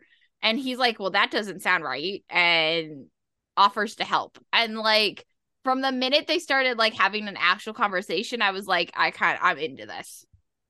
All they did was like exchange names, and I was like, oh fuck, I'm invested. Well, and I always forget his name is Sam. And so he was like, and she was like, Wendy, and I was like, Sam, and I was like, oh yeah, his name is Sam. I always forget his name is Sam. Yeah, all they did was exchange names, and I was like, fuck. Like, I'm in. Lauren's over here shaking her head, though. Why are you shaking your head? They were icky. Really? Even after watching the whole episode, you still thought it was icky? Yeah. It felt super forced. Like, really forced. I got no buzz. It felt like a really good organic one-night stand to me. Yeah. I don't know. I really like them, and but I will say, I think a lot of people are like super excited about them because it has nothing to do, like Seeger, it has nothing to do with Stellaride. I'm sorry, Lauren's trying to feed my dog a lollipop over here. No, it has nothing to do with like, with Severide. It's like Seeger's not flirting with Severide, Carver's not flirting with Kid. Like, it's like, oh, okay, these two can work together. Like, just stay away from Stellaride and we're fine. If you can't have who you want, just have each other. Right. Yeah. I mean, I still like their chemistry regardless of that, but I think people are even more excited because it's like, oh, great, they're both moving on. Amazing. Yeah. Yeah. I think nice. They have decent chemistry. Yeah, I mean, but I honestly think Andy Allo could have chemistry with anyone. True story. When she basically looked at him and was like, thanks for ruining my night out, Sam. I was like, oh, I love this. Lauren, have you ever seen Upload? Have you watched Upload? Oh my God, Upload's so good. I think because I don't know if I would have said the same thing before I watched Upload. And then I watched Upload and I was like, no, she could have chemistry with pretty much everyone. Upload's so good. You would actually really like it. What, like, there's potential for them, and going forward, watch, I'll probably be like, but if there even is, I'm sure there will be going forward. I don't know. There's just something a little not icky. There was just something a little like, I was like, it didn't hit for me. It's okay. It didn't hit. It happens. But it's there. Like, I can see it. And I'm happy for them. I'm literally happy for them. So he is like, well, this looks like an immersion heater, not a heating element. And he's like, you put it in the trout to keep it from like in the water in the trout to keep it from freezing. So he's like, so theoretically, the idea they have going is that someone could have taken it out of the water and like left it lying on some hay.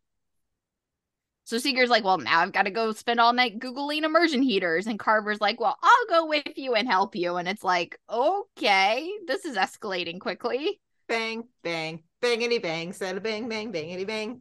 And then one of you has seen How I Met Your Mother, so that reference is completely lost. I watched the pilot and then the series finale. Damn it. Yeah, I've only seen like the first 2 or 3 episodes. And then it really escalates because the next morning, Seeger and Carver wake up in bed together.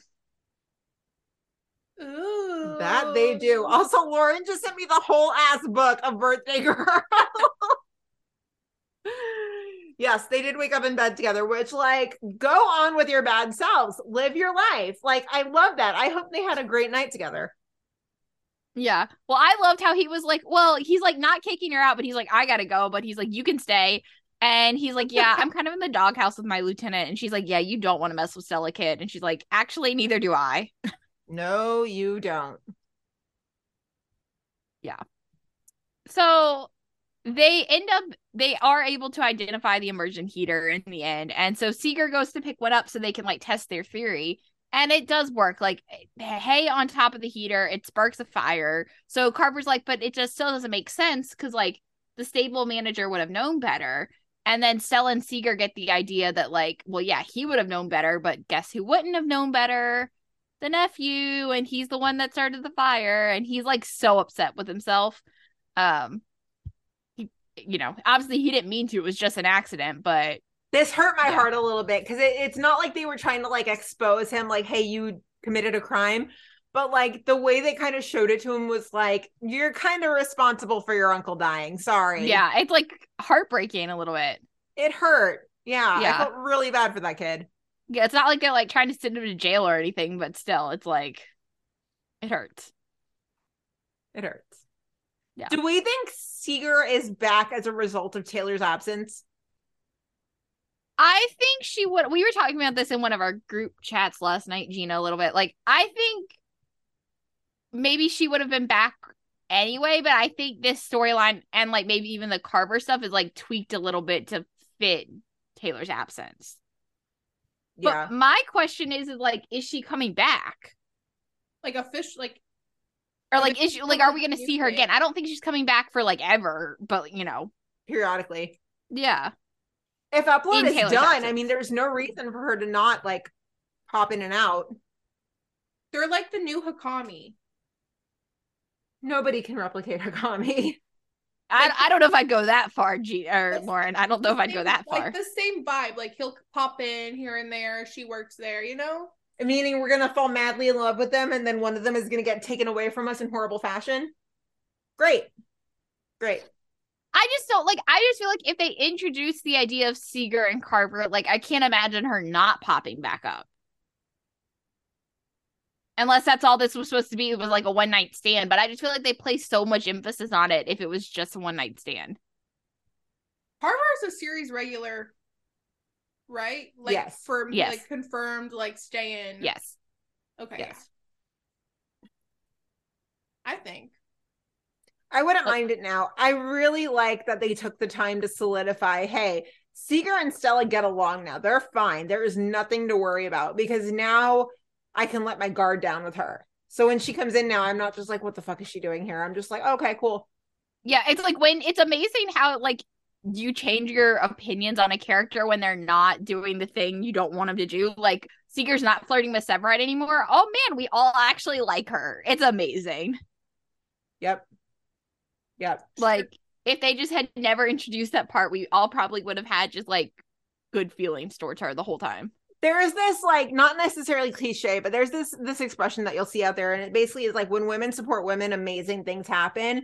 It is so unbelievably true, both in real life and in fictional life, that like on seeing Stella and Seeger support each other on the show, it does wonders, right? Because like the minute we saw them pull the stick it prank on whoever they pulled it on last, Mason, I think, right? Mm-hmm. The post-it note. Was that on Mason? Who they pulled the post-it prank on? That was Mason, wasn't it? I think it was.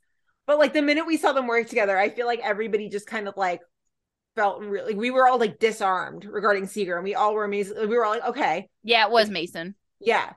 So they've done a good job not having their friendship feel forced. Yeah. Mm-hmm. I'll agree with that. I like that.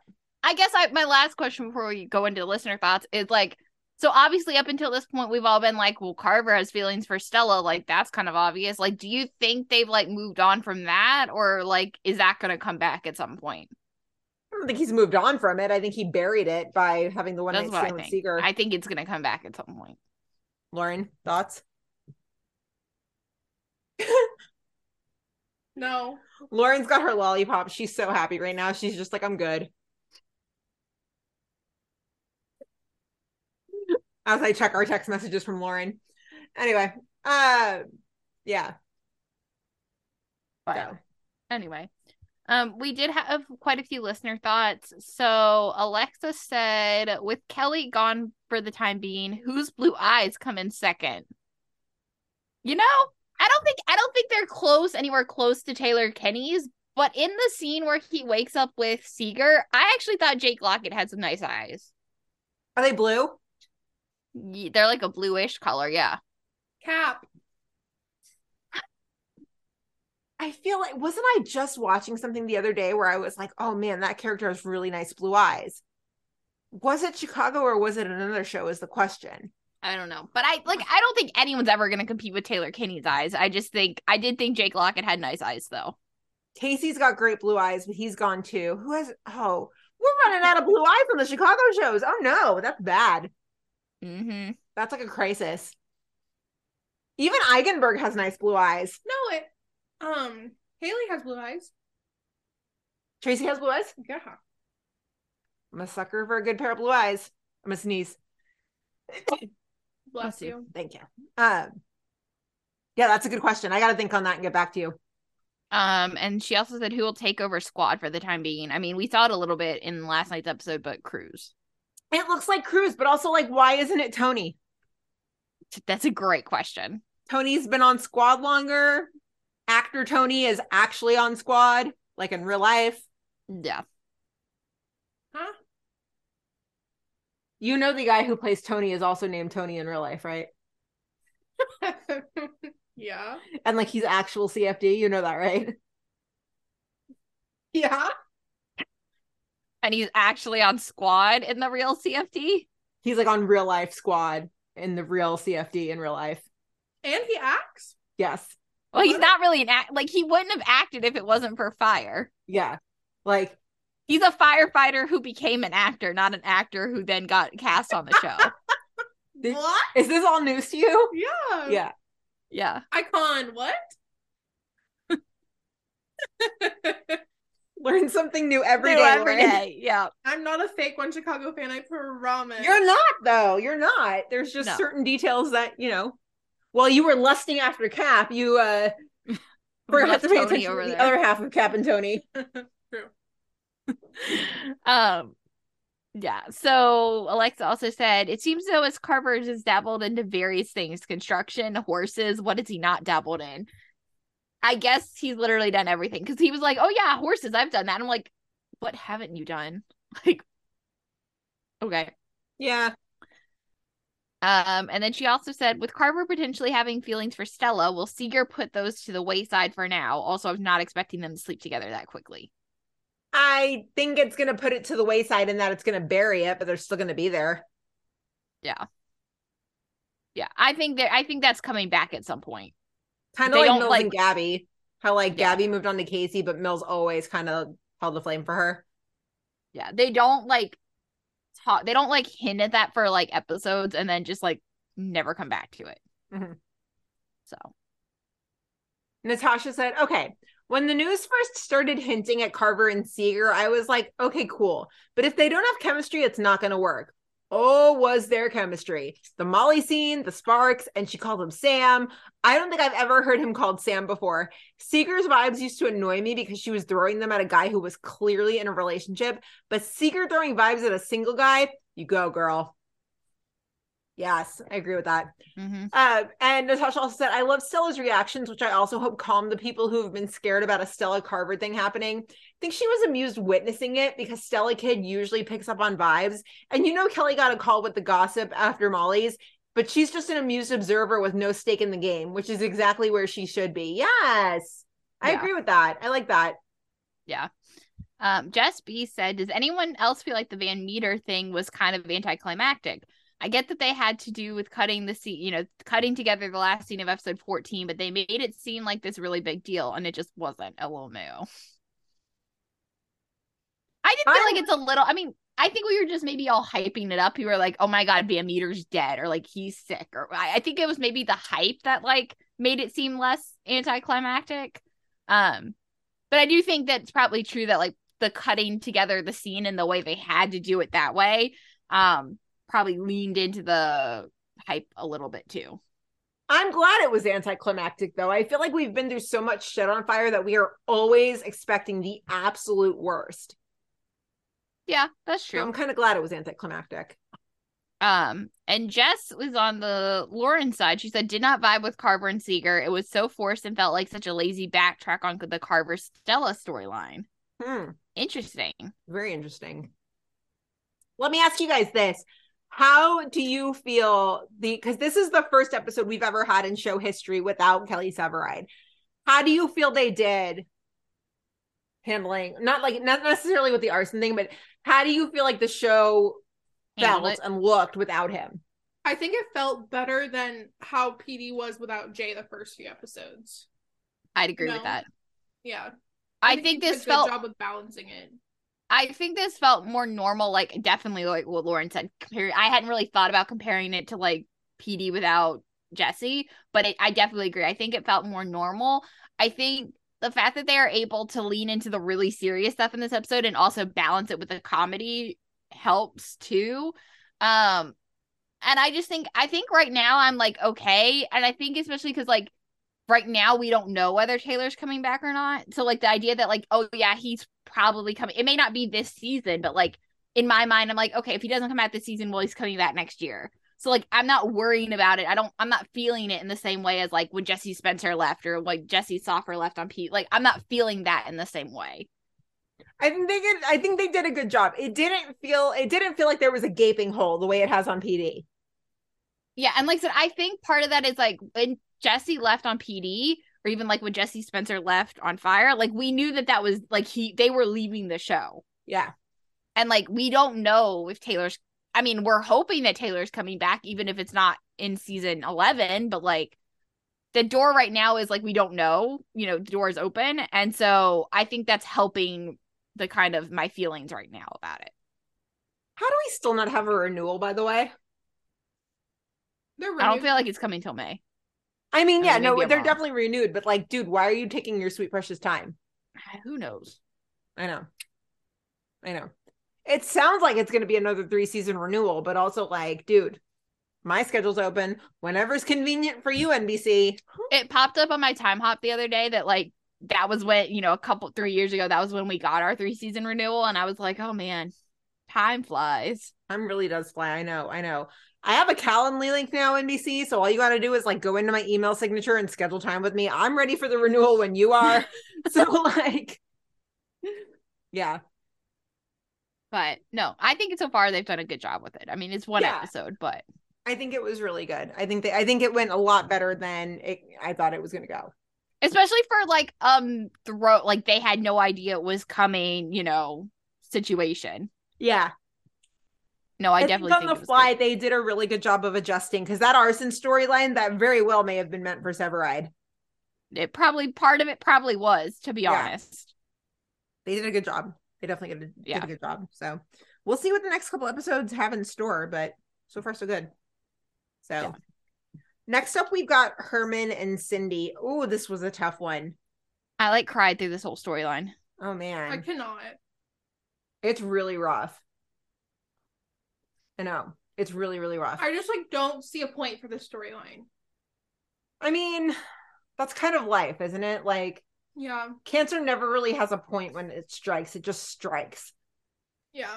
Well, and I think not that there's a point, like you said, there's not any point to it, but I think in their heads, they're like, oh, we're going to give Eigenberg like the meaty stuff that we've been wanting to give him. And he's Eigenberg has never been better, in my opinion, but it just sucks that we had to get a Cancer storyline for it to happen.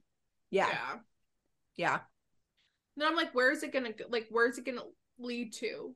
Like, this is my thing. Like, I just can't like take a storyline and just watch it. Like, whenever we get a storyline like this, I'm like, how is it going to end? How are they going to wrap it up? How is this going to change the character? And so in this situation, I'm like, how is the storyline going to end? Right. And in our mailbag episode, somebody had asked if we thought they were going to kill Cindy Herman. And I was like, you know what? I really don't think they are. After this week, though, I really don't know anymore. Yeah. I really don't know. But then if they killed her, like what? I still stand by my original theory of like, if they kill Cindy, they're paving the way for Eigenberg to exit. Because, I mean... Sorry, Pepper, just tickle my foot. Horrible comedic timing, but yes, Pepper's licking Lauren's foot.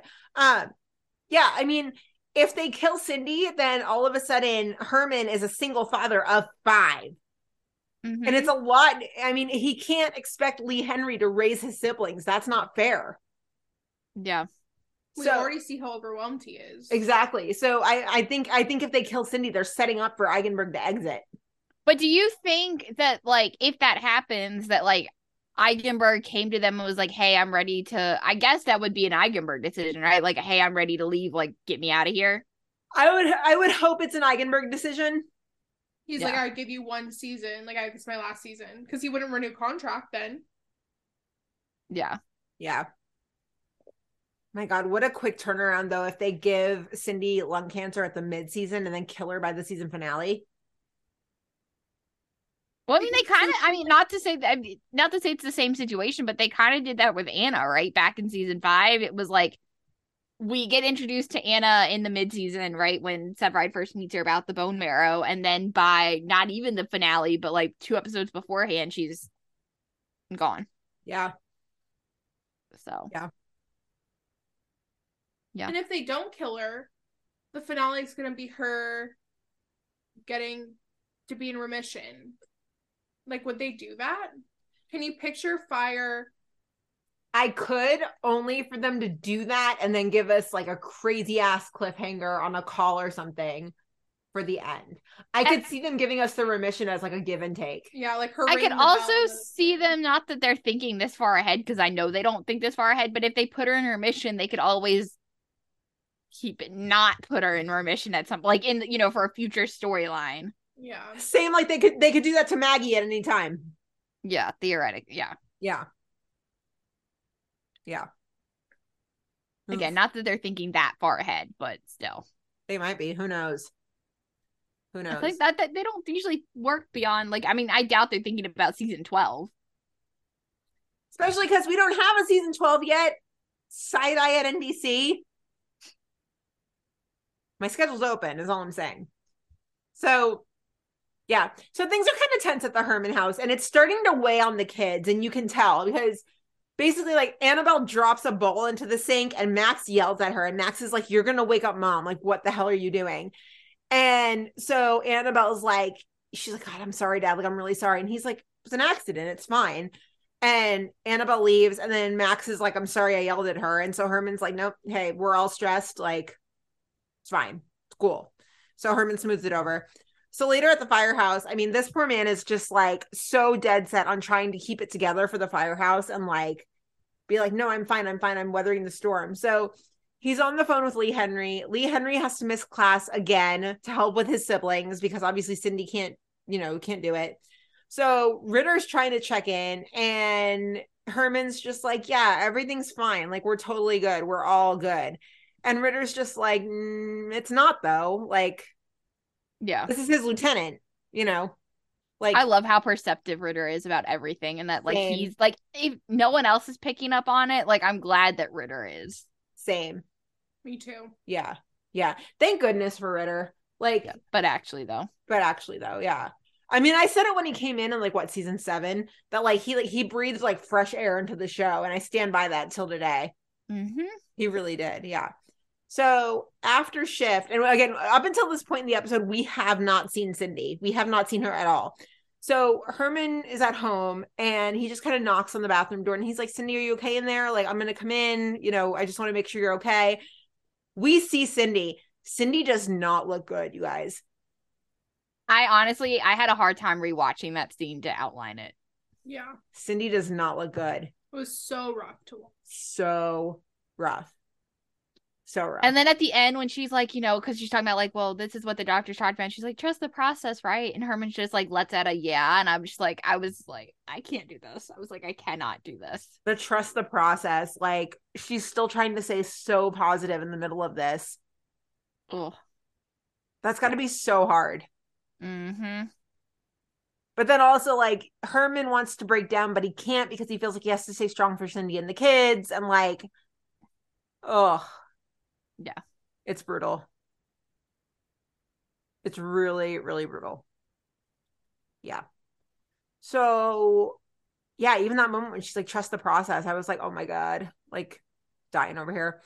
So Herman gets a call from Max, and Max is scared about his mom. Like, Max just wants to talk to his dad. He's just scared.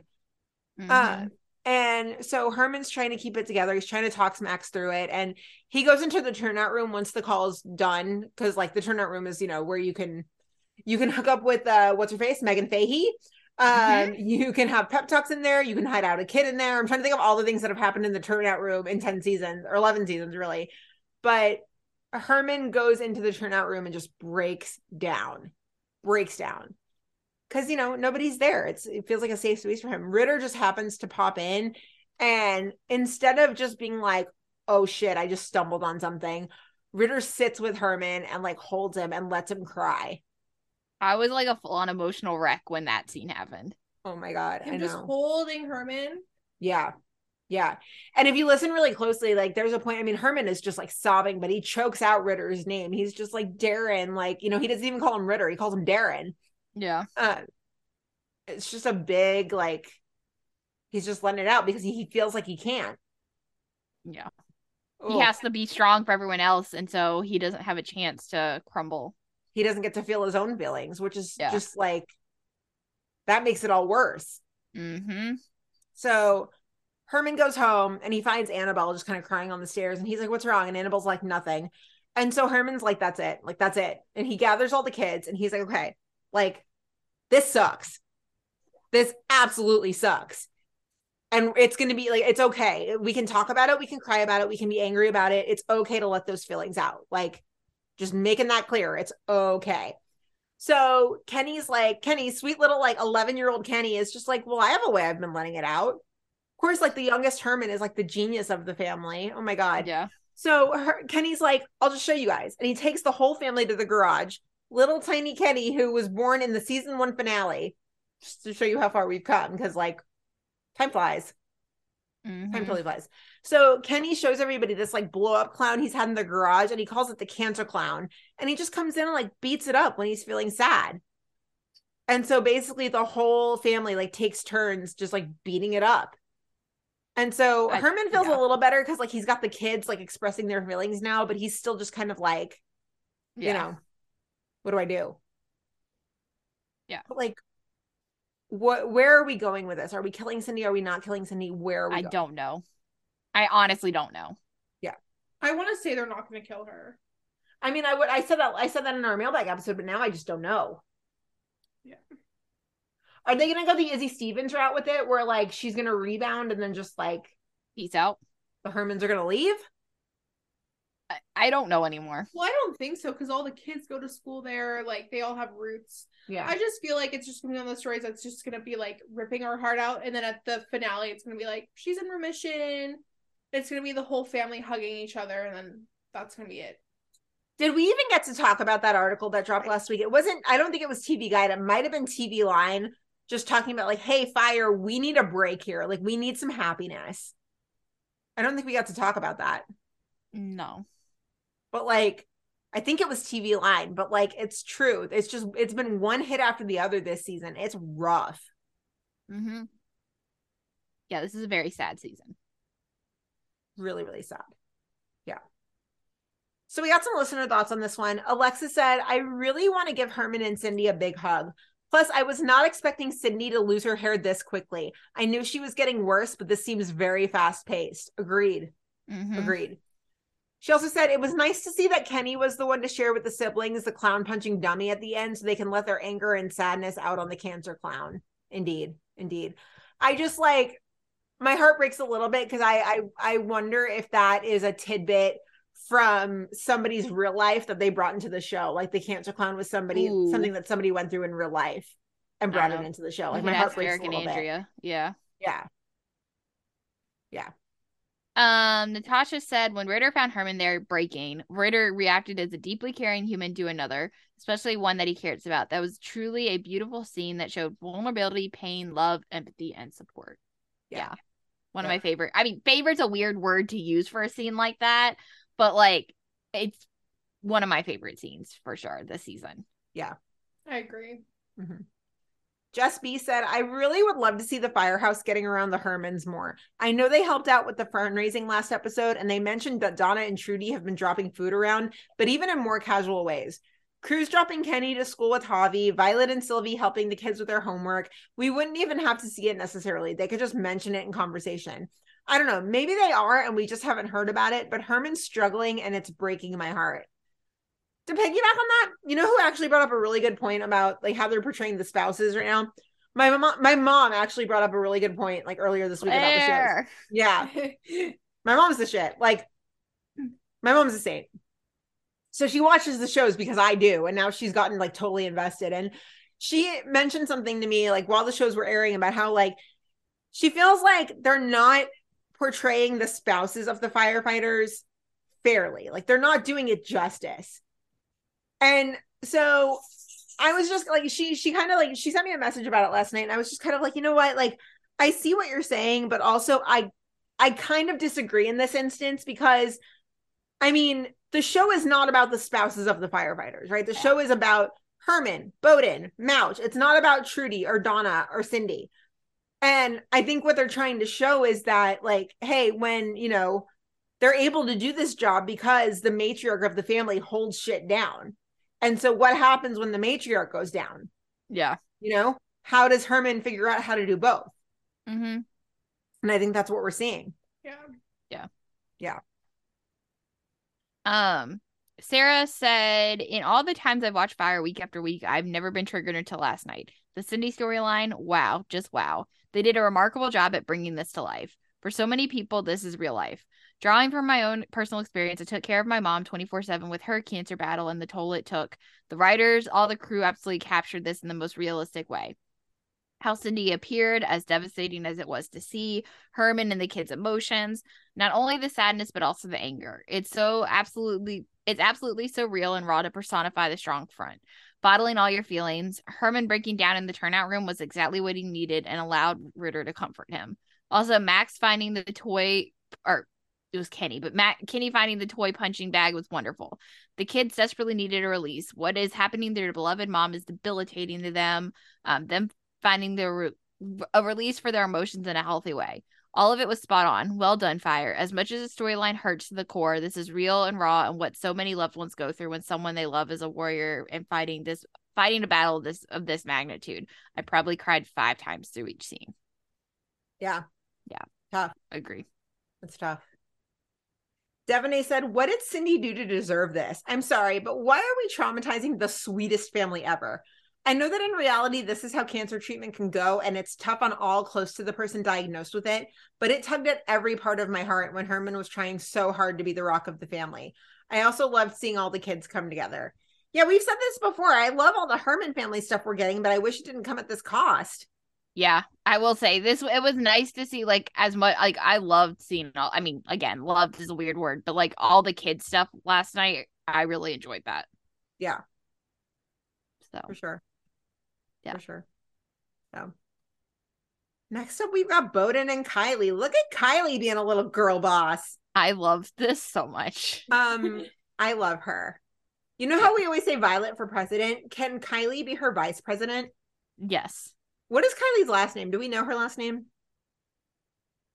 I don't know. There probably is a last name, but I just don't know it off the top of my head. Because like Makami Kylie 24. Yeah. Like period. For president and vice president. Yeah. Who are in the world? Girls. Violet and Kylie. So episode starts and Bowden tells Kylie, he's like, you know, basically the CFD has ordered every firehouse to cut admin spending by 20% and he needs her help. So basically anything that's non-firefighting supplies, so like office, kitchen, bathroom, she's got to cut the budget 20%. And Bowden's like, listen, you're going to get a lot of grumbling on it. And like, if anyone has a problem, tell them to come to me. And so the budget cuts have begun. Cruz is pissed off about the cheap soap in the shower. And like Ritter, the first thing that makes Ritter's heart break is the red vines. And he's like, so what happened to the red vines? And she's like, I can't, it's not an office expense. And he's like, but they come from Office Depot. He's like, it's fine. And I was just like, it's so good. Look, I'm team Twizzlers, but like, don't fuck with Ritter's red vines. Yeah. That's just that she went too far right off the bat. It was just so funny. He's like, it's like, but they're not Office expense, but they come from Office Depot. So good.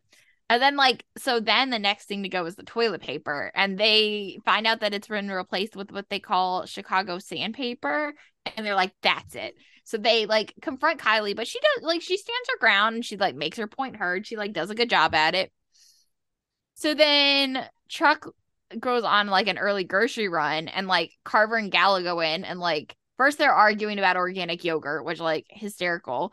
And then Gallo makes a comment about the toilet paper. Basically Mouch sent them there to go buy the good toilet paper. Which of course they get called out before they can actually buy it. But then where it really goes so far is Mouch is flipping through the channels, and when they get back from this call, and he realizes that Kylie has cut the cable. And he is pissed. He's that would probably be my 13th reason. That would be my reason, but yeah. Yeah. He's like, we are not monks. We did not sign up for a life of material deprivation. But Kylie loses it too. She's like, you need to stop acting like children and just deal with it. And that's why he doesn't have streaming services, huh? Yeah. Are they I bet Mouch only gets his TV watching in at the firehouse. Probably. You think Trudy doesn't let him stream? They're definitely a Jeopardy couple. Yeah, I think they're a basic cable couple. I can't imagine them sitting there watching Hulu. You don't think Platt has a guilty pleasure binge watch? I think they sit there and watch Jeopardy. I could totally see Platt getting down on some House of Dragon. I think Platt is a reality TV show lover. Yeah. Trashy? You think she's a Real Housewives fan? Yeah, Big Brother, The Bachelor, Love is Blind. All those. So you think Mouch is baby, can we get the streaming package? And she's like, no. No, I think she says that to Mouch, but then secretly she borrows somebody's login and she watches them. She probably has her own profile on Burgess and Ruzek's Hulu account, Netflix account, Paramount Plus. She definitely borrows the Burzek's Netflix, all their streaming, but she doesn't let Mouch. She doesn't let Mouch watch it. Yeah, Mouch doesn't know. Yeah, I totally see that. And she threatens Burzek into it. She's like, if you don't make me a profile on your Paramount Plus, I'm gonna tell people. She's had it for so long that it was back in season 1 when Burgess was afraid of her that she got the password, and it's just been that for 10 years. I love this. I love this conversation. Yeah. So you think Platt just secretly watches all the streaming shows, and she just kind of keeps up the look with Mouch that she doesn't watch a lot of TV? Yes. Yeah. But secret during the Emmys, she's gonna be like, there's no way that person should have won. And Mouch is gonna be like, how do you know that? And she's gonna be like, I don't know. Yeah. No, I think it's a secret. I love that. I love that. But and also Bowden in the background, when Kylie tells him to stop acting like children, he's just he's kind of a proud papa, but also he's I better go after her, but I'm also kind of proud of her. Kylie laid down the law this episode. I was so proud of her. She she looks up to Bowden so much that he was you need to cut the budget, and she was like, aye, Captain. And she did it, and then was get the fuck over it. I know we've been talking about for a long time how we want more of Kylie, but after this I'm not that I want her to leave, obviously, but I'm ready for her to do more. Yeah. I need her to go through the academy so that she can scare the shit out of the guys on truck. Yeah. I'm ready for her to do more. Yeah. Rather than just be yeah, it's Bowden, I'll do whatever. Yeah, I don't need her. At this point, she can handle more. Yeah. Would they put her to series regular and put her through the academy? I would love that. I would love that. I don't know. I think it really depends on, this transition phase and where it goes. But yeah, I would love that. But the last time we wanted somebody to get up to regular, they got crushed by a movie theater. I'm good. I'm over it. Yeah, if she would have to become a regular and then get killed off, she can stay in this role for, If it comes at the cost of her getting offed, then she can stay Bowden's secretary. Yeah. Yeah. I feel like they would only mess with Kylie if it was to do something to Bowden's storyline. That would hurt. That would hurt. Why can't we just like give her her own storyline? Why Like- does she have to bolster a man's storyline? That's what I'm saying. Mm-hmm. But how they're writing her right now, that would be the only thing I could see long term. She hasn't interacted with Stella in a hot minute. Yeah, it's been a couple episodes. Maybe we'll see more of that now that Severide's not around for us to have Stellaride. So who knows? Yeah. So this kind of starts to end because a guy from the grocery store brings them basically a whole load of goodies, and like all the shop, he's like, yeah, like after you guys left, we all decided to pitch in and buy you guys things. He's like, you know, he's like, we just wanted to say thanks for everything you guys do, and which is very sweet, but also like, I want to know what the conversation is where like everyone in the grocery store after the fire, like after they leave, everyone's like, let's go buy them things. Like, I just like try to picture that conversation happening in my head, and like, I don't see it happening. Well, I love this because like, you know, earlier in the episode, Mouch was starting to kind of lose faith in humanity, right? He was just like, he just like asked Stella, he was like, why do we do anything? Like, he was just kind of having like an existential crisis. And this was one of those, like, it's one of those tiny moments in life where like something little happens, but it's just enough to restore your faith in humanity just a little bit. And this was one of those moments because like I felt those moments before, and they go a long way. Mm-hmm. So like I really like to see, I liked seeing that because I was like, oh, I know that's a good pick me up. Like Mouch really needed that. That's good. Well, and it also was like good for Cruz because Cruz got the toilet paper, Ritter got his red vines, like it all worked out in the end. But yeah.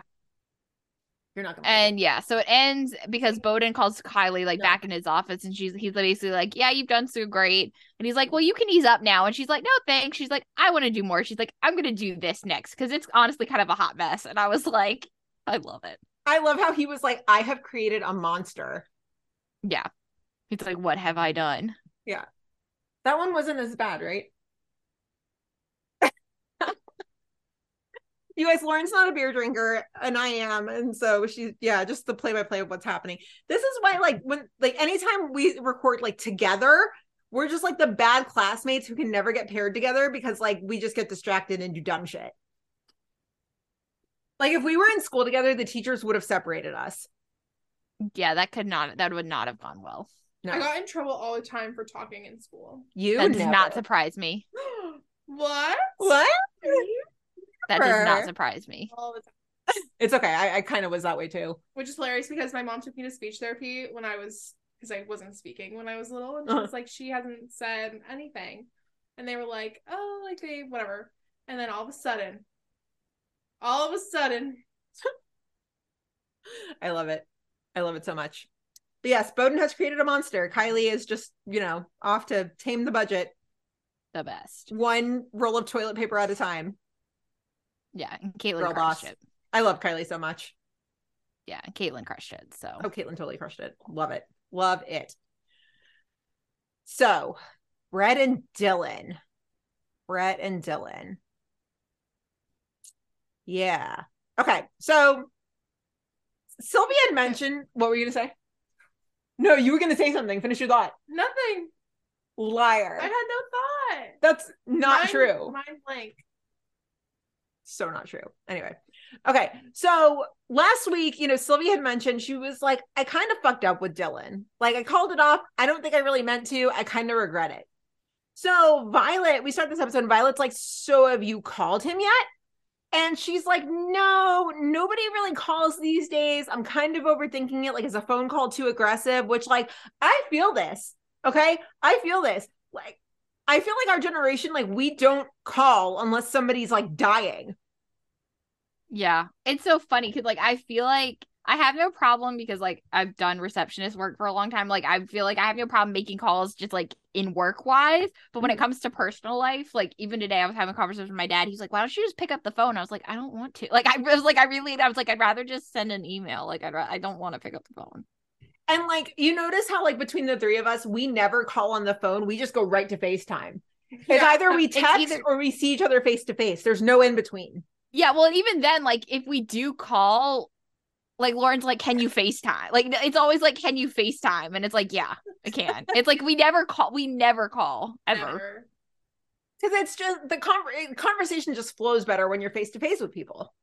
Yeah. But even if we can't actually like look at each other, we're still on FaceTime rather than on a phone call. Right. We're on FaceTime like silent, like on our phone sometimes. We're just there. We're just there. It's like, oh, we need the like gossip session in the middle of the day at work. Okay, 10 minutes. Okay, sure, FaceTime. Like I feel like she overthinks, like she wouldn't hesitate to FaceTime him, but calling him on the phone is kind of weird. I don't think she would FaceTime him. Oh, I not would like not never while they're in this like awkward spot. I think like I could see her FaceTiming him if they were like together, but not while they're in the middle of this like, are we together? Are we not together? Or whatever. Not to be a hater, but this man is so bland. And he's a hockey player, which is a red flag. So how so? Elaborate, please. No. Yes. Hockey men are triggers. It's fine. They're like deep-seated trauma we need to unpack on the podcast, Lauren. No. Stand-up comedians and hockey players are a no-no. I will agree with you regarding Dylan's blandness. Yes. There's no flavor. There's no there's no denying it. They have no chemistry. None. Zip. And I feel like it's only become more obvious like after the break they had. Like now that he's come back in the fold, I'm like, was he this bland 3 episodes ago? Because I thought he was like boring, but I didn't realize he was like this bland. He's giving this girl nothing. Literally nothing. He's just like, he's a good guy, but there's literally nothing else. He's so vanilla. Oh, vanilla. Like, I think it's great that he does magic for kids and he's a hockey player and he's athletic. That's great, but there's nothing else to like set him apart. Yeah. Hockey players are only good in books. True. Hot take, Lauren. What do you have against hockey players? It's true. The hockey players in books are like top tier. Yeah. What do both of you have against hockey players? No, like, I don't have anything against hockey players, but I even tweeted it last night. Like, for someone who's like, because Brett's talking about how much she hates hockey. And I was like, for someone who like is supposedly a big romance novelist, like, I'm surprised she doesn't like hockey. All the top tier sports romance novels are hockey based. It's either hockey, basketball, or soccer. I was gonna say, you mean to tell me? No, I lied. Hockey, basketball, or football. You mean to tell me that not one author has written like a totally smoky, like smutty soccer drama? Soccer? Like soccer romance novel? Yeah. Yeah. I was gonna say, I can literally name them. Yeah, I can name one off the top of my head for sure. By Chloe, right? Oh, no, then there's 2. Yeah. Creightel. Maybe this is a conversation for New York. I was thinking Colty, but yeah. Oh, Colty, yeah. There's no hooking up with people's dads, is there? Colty is like the longest slow burn of your life by Marina Zapata. What did I say? Mariana Zapata? Yeah. Huh. Okay. All right. She writes like the longest slow burns. Yeah, that book is like, I have it on my shelf. It's like, this yeah. thick. It's like a chunk. All right. I'm learning so much about romance novels tonight, you guys. Like, this is educational. You missed the whole conversation at your wedding because you weren't in the hotel with us, but like that was literally like all we had like one night where you like only talked about this. Brett and I literally sat on the bed and we're like, did you read this? Oh my god, did you read this? Did you read this? But wait, what about this? Wait, but are these the romance novels that you see on like the grocery store shelves with No. like the crazy ass covers and like the super muscular guy and like I mean, those are historicals, but that's not what we're the reading. covers are insane. Like this is the one I'm reading right now. Look how crazy this cover is. He's kind of hot. He is hot. Which one? Wait, which one? The terms and conditions one. Oh, yeah. Yeah. The Dupe Disney World book. Yeah. Okay, wait. Terms and Conditions is a hot title for a romance novel, but this one is crazy. that kind of looks like Milo. The Hail Mary one. Oh, yeah. Okay, wait. Dupe Disneyland? Do I even want to know? It's like Dupe Disney World, yeah. They call it Dreamland.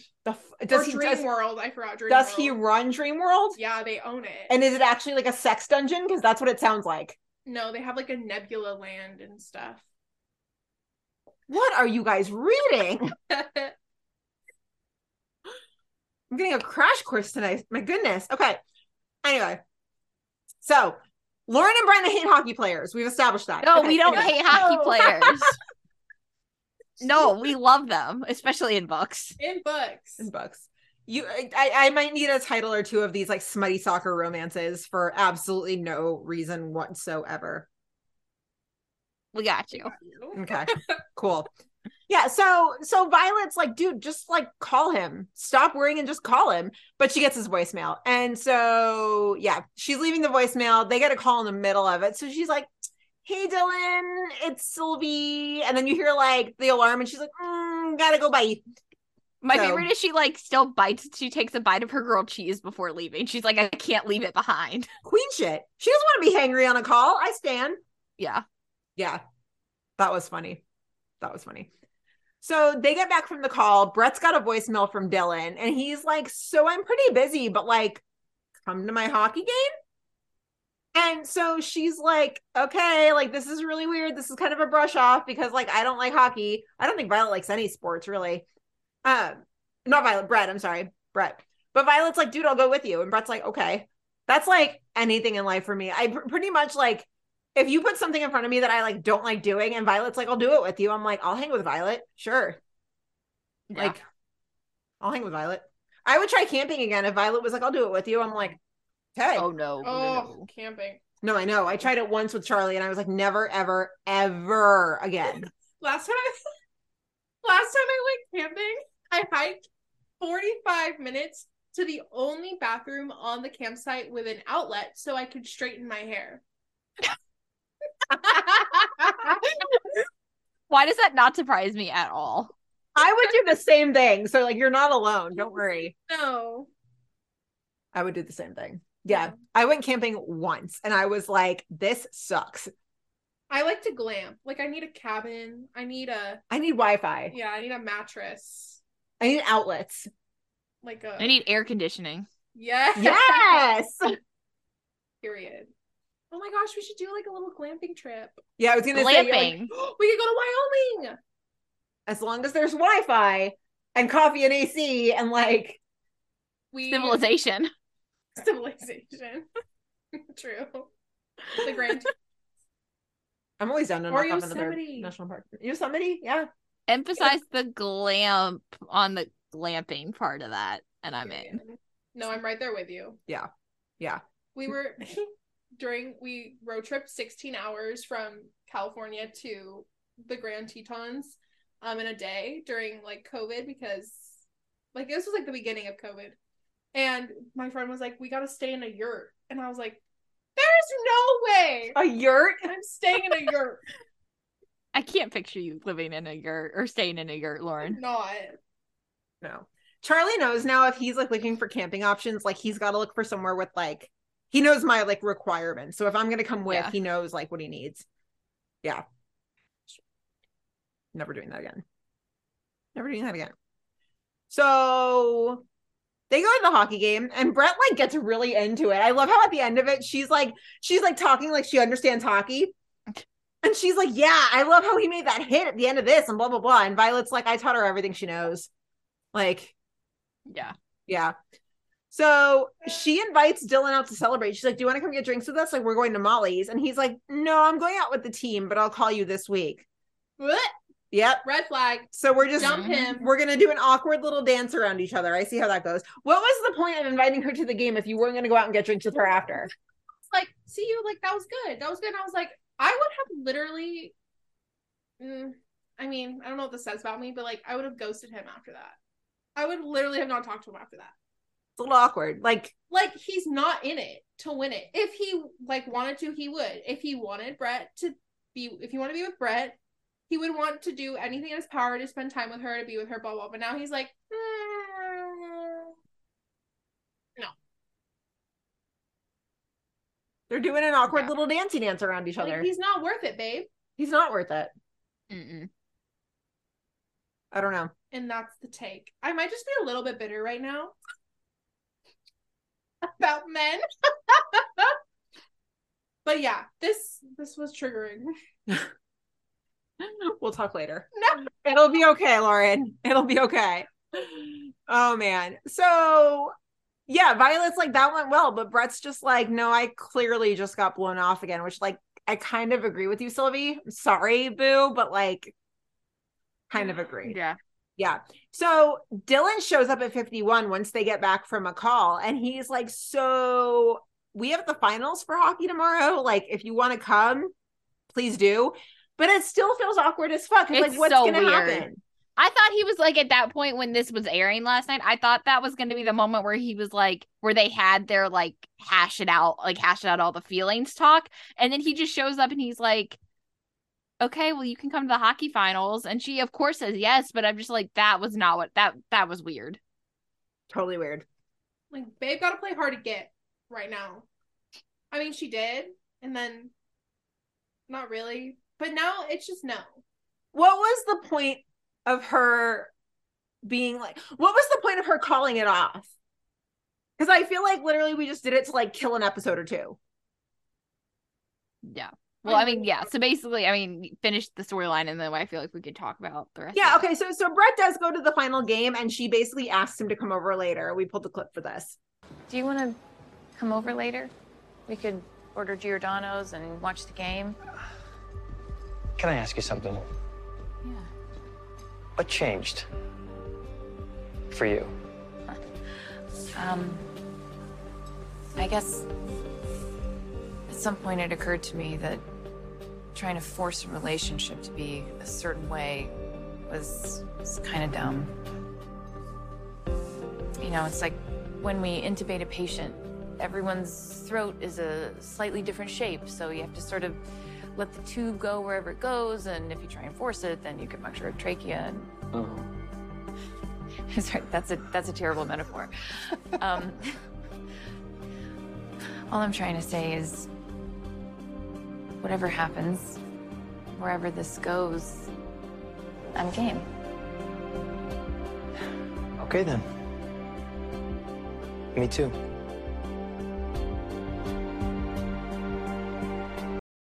And like, so I get it from Dylan's side too, right? Like Dylan's like, I didn't want to jump back into it necessarily because like you kind of made me feel like I'm, you know, you're only coming back to me because I'm, you know, basically all you have. So like I get it from it. I get why he was hesitant from his perspective, but now it's also like you said, it's like, what's the point of this? Yeah. It's so weird. It's like, I get it. Like, even though I was a huge Brettsy fan, I still am. It's like, I get that Brett has to move on. Like, I get it.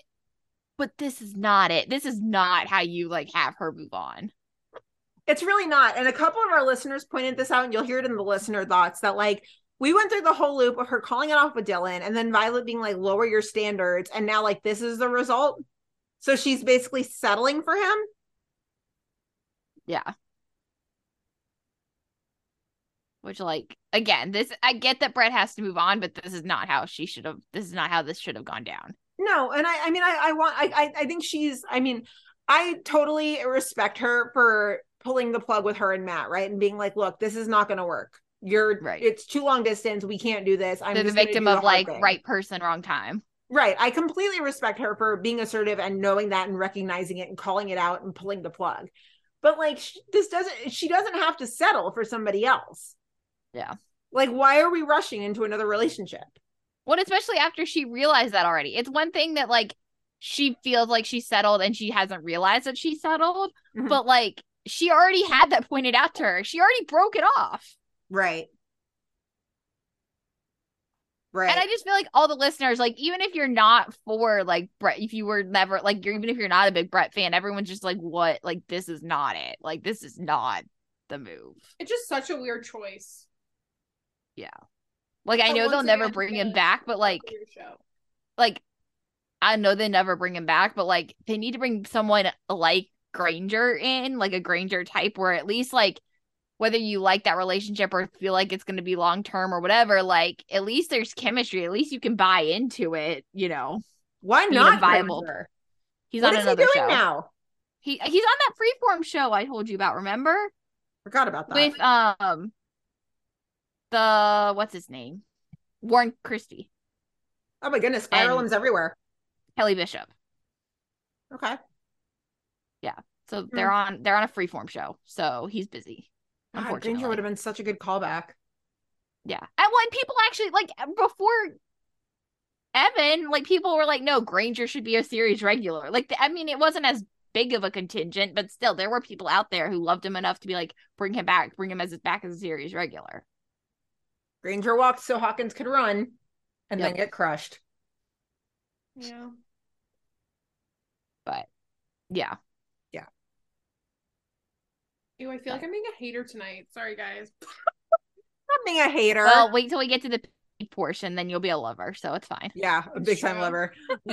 Maybe we need to get you a little bit more drunk before the PD portion. My mark is there. I like hit the slump when you're coming out, and I was like dying. But I'm Amy's back. coming over in like 5 minutes ish, so like you better refuel.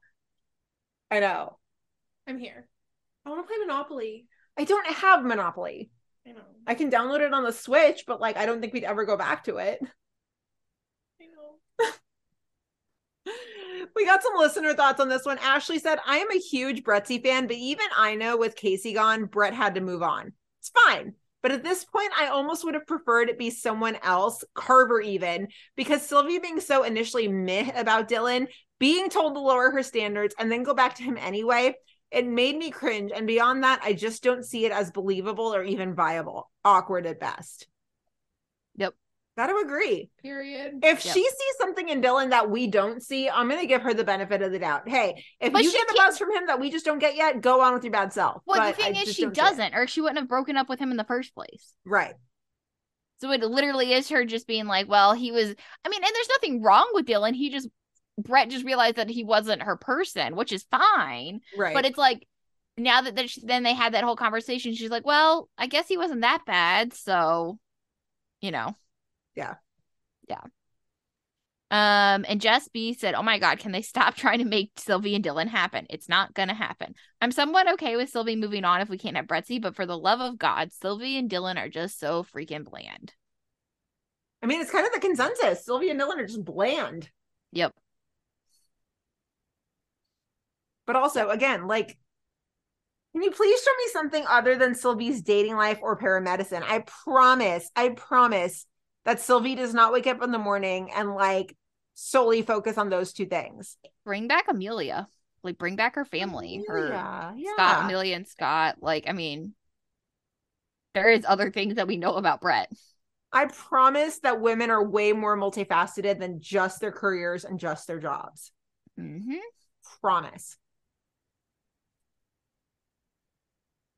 Yeah. Okay, Spawn. All right. So last up, Violet and Gallo. Ooh, I have feelings about this one. I feel like we're not going to agree. Really? Ooh. Yeah. Proceed. So Violet and Gallo, there's a little bit here, but there's not like a ton. So basically, we know 51 gets called to this fire at this horse stable. And so they're working on getting the stable manager and like the horses out. And Gallo and Carver are like staying behind. They're working on trying to get that last horse out. So Carver leads the horse out, and all of a sudden, like a beam falls down and knocks Gallo out for like 2 seconds. And Violet's like worried. Well, she's like really worried, but like he's okay. He like walks out fine. He's got no major injuries. He's just got this like laceration on the back of his neck. All very lucky considering. Mm-hmm. So they get back, and Violet goes into full like, caretaker mode. She's checking on Gallo. She is like pissed that he didn't go to med, get it further checked out. He's like, fine. He's like, I'm okay. He's like, I'm fine. And she's like, no, I'm going back to med. I'm getting you prescription strength antibiotic ointment. Like, you can't tell me, like, you're doing what I say.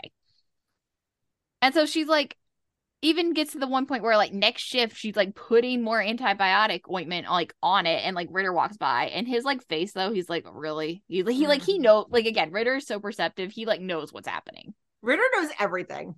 Yeah. So later on, this is like, it like kind of has, but like, this is just kind of bizarre. So 81 and 61 get called out to this patient that's like having a vein treatment done. And like, they get called out because the doctor lost the wire inside the patient because he was drunk. New fear unlocked. But actually, though. New fear unlocked. Yeah.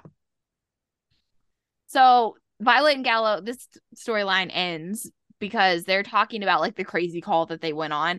And Violet mentions the Waitman again. And she's like, well, actually, like, I'll just come over and check on it tomorrow, and then we can go grab brunch. And then this happens.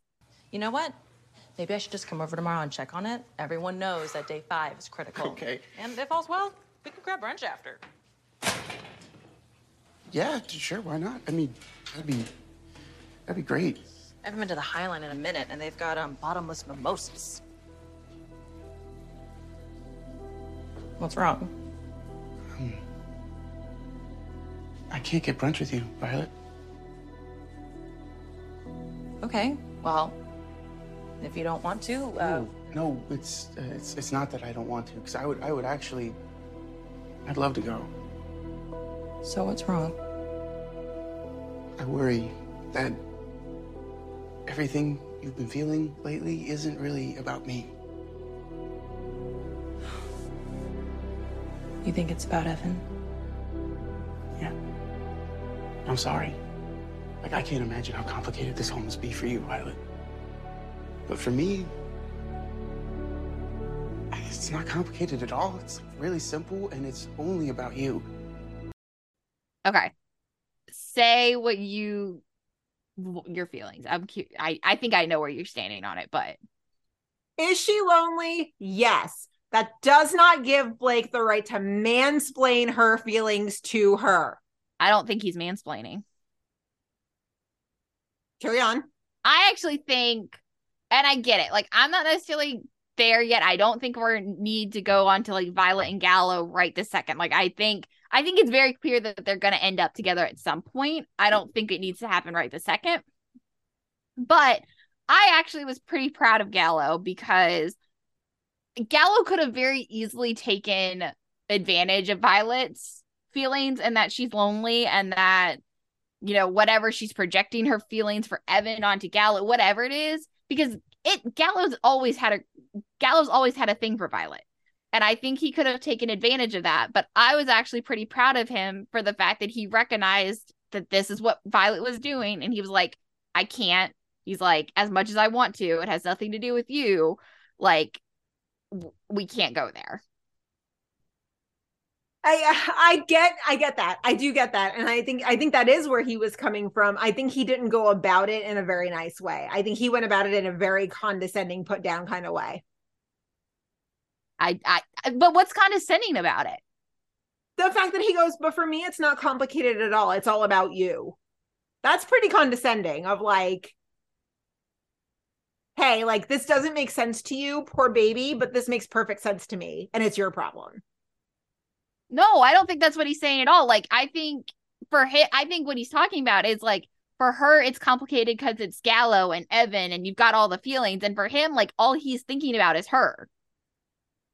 Because he says it in like a very, like, he's not, I don't, like, he doesn't say it with a condescending tone. Like, it, like, he says it in like a way where it's like, well, no, like, it's for me, like, it's really simple, and like, it's only about you. Like, he says it in like a kind of soft tone. Like, I took it as, it's like all he thinks about is her, and like, he gets that right now he's not the only one on her mind. She's also still grieving, you know, Evan.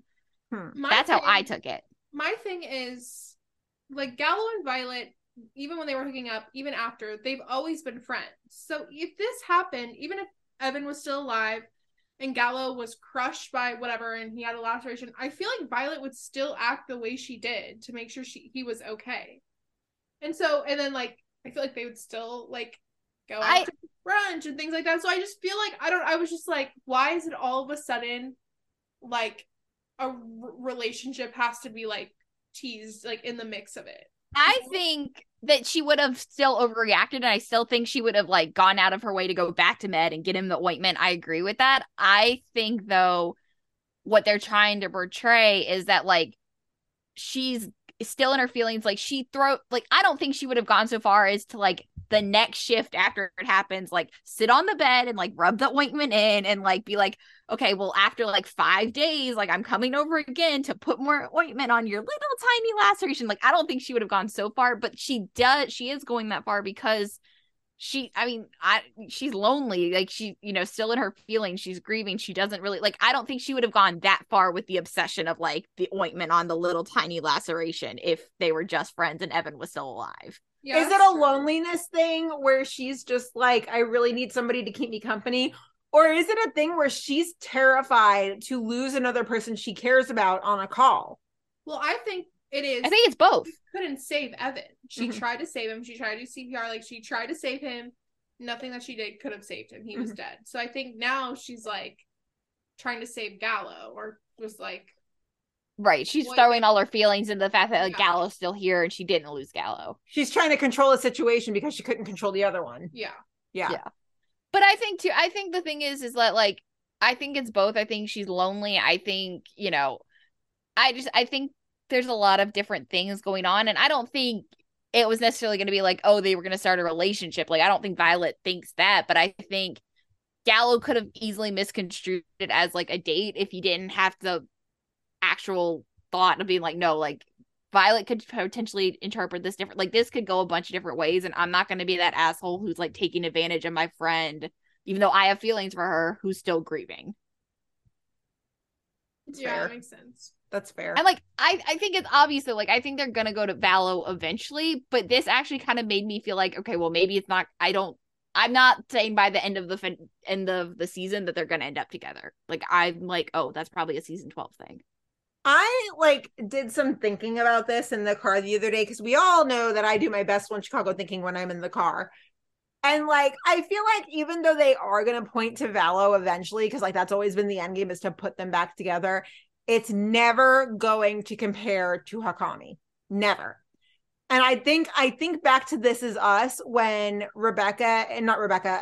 Kate and Toby were basically on the verge of divorcing, and Toby basically said, this is basically because I'm never going to be Jack Pearson. They're going to get together, but it's just never quite going to be enough for Violet because Gallo is not Evan Hawkins. But the thing is, though, and I feel like I'm like total Vallow stan over here, and I'm not. But like, I guess my question is, so is that with anyone? Like, if it's not Gallo, like if Violet moves on with Joe Blow or whatever, like, are we all gonna feel like that? Like, is Violet never gonna be able to move on because we're all gonna just sit here and compare him to Evan? I think so. I could see it. But like, and I'm like, again, it's like, but that's not fair to Violet. You know, like, I get it that like, well, it's not fair to Violet that Evan got crushed under a movie theater. I got it, but I don't know. I just feel like at some point, and I feel like if they play their cards right, I don't think I'll hate it when it happens. But I think if they do it too soon, then that's where they're setting themselves up for hating it. Yeah. Because Once Upon a Time, I did like it. And I think, you know, they can go back there eventually. But I think if they try to do it like in 3 episodes from now, they're going to just set themselves up for... They have to do it perfectly. Yeah. Like, and I don't know what that looks like. But they can't rush into it. If they rush into it, then they're setting themselves up for failure. Look, I liked Vallow too until they made Blake look like a tiny little boy. Like... He was jealous. He was, yeah. They turned him from a little cinnamon roll to like kind of icky. Yeah. He gave me the ick. It's a phrase I got from you. Getting the ick? Getting the ick and like being icky. That's all from you. I never said the word icky until you came along. Yeah. Literally everything. I don't know. I just, like I said, I didn't think this was him mansplaining it. I actually was pretty proud of Gallo in this moment. Yeah, I came at it kind of defensive for Violet, just how he like, it just felt like he was explaining to her how she feels. And I was like, bro. Like when she was up at 2 a.m. after Evan died and could not sleep, who was she texting? Wasn't Gallo? Or was it? She wasn't texting anybody. Well, also, obviously, like we saw, Ritter is not a fan of Vallow. Yeah. See, I didn't even take that as that. I took it as like he's friends with both of them, and he's worried that like if they could end up in their like if they're not careful, that like he knows that right now Violet's not in the space for it. Yeah. I just took it like, here we go again. Like, oh. Well, yeah, and I think because right now Gallo has been like. I think he's worried that like Gallo would potentially take advantage of Violet's vulnerability because he knows that like even when she was dating Hawkins, like Gallo wanted to still like break it up, and he was like Gallo had his jealous moments and whatever. So like Ritter knows that like Gallo could easily mess this up, And I think that's why when he saw them, I don't think it was an icky at like, oh, ooh, gross, those two, like, they can never be together. Like, I don't think it was that. I think it was like, oh shit, Gallo might mess us up and like ruin his friendship even more. Mm-hmm. But he didn't. Mm-hmm. Yeah. So that's how I took it, at least. But so we did have a listener thought on this. Emily said, as much as I love and miss Evan, I thought Blake and Vi were cute tonight. They always were, but Gallo wasn't mature enough for her or the type of relationship we had with Evan. Going into this episode, I was not ready because I didn't think Blake was mature enough, but they proved me wrong, and I was pleasantly surprised by him. He was sweet, respectful, and I enjoyed that. As long as they build this slowly and Blake keeps growing up, I'm actually excited to watch them find their way to each other again. They both deserve it. Okay. But I'm still not on board, but I might change my mind. Like I said, I don't think they can go there in like 3 episodes from now and expect people to be on board with it. And I think would I still rather have Hakami or Vallow? I'd still rather have Hakami, but like, I can't. Mm-hmm. Yeah.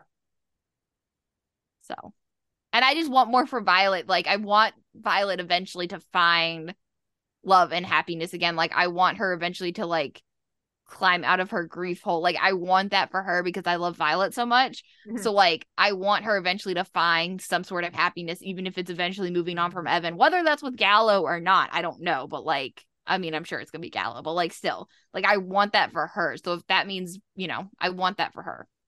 Yeah, and like, even I admit that like we are gonna have to get to a point, even as fans of the show, as Violet fans, like we've got to get over Evan.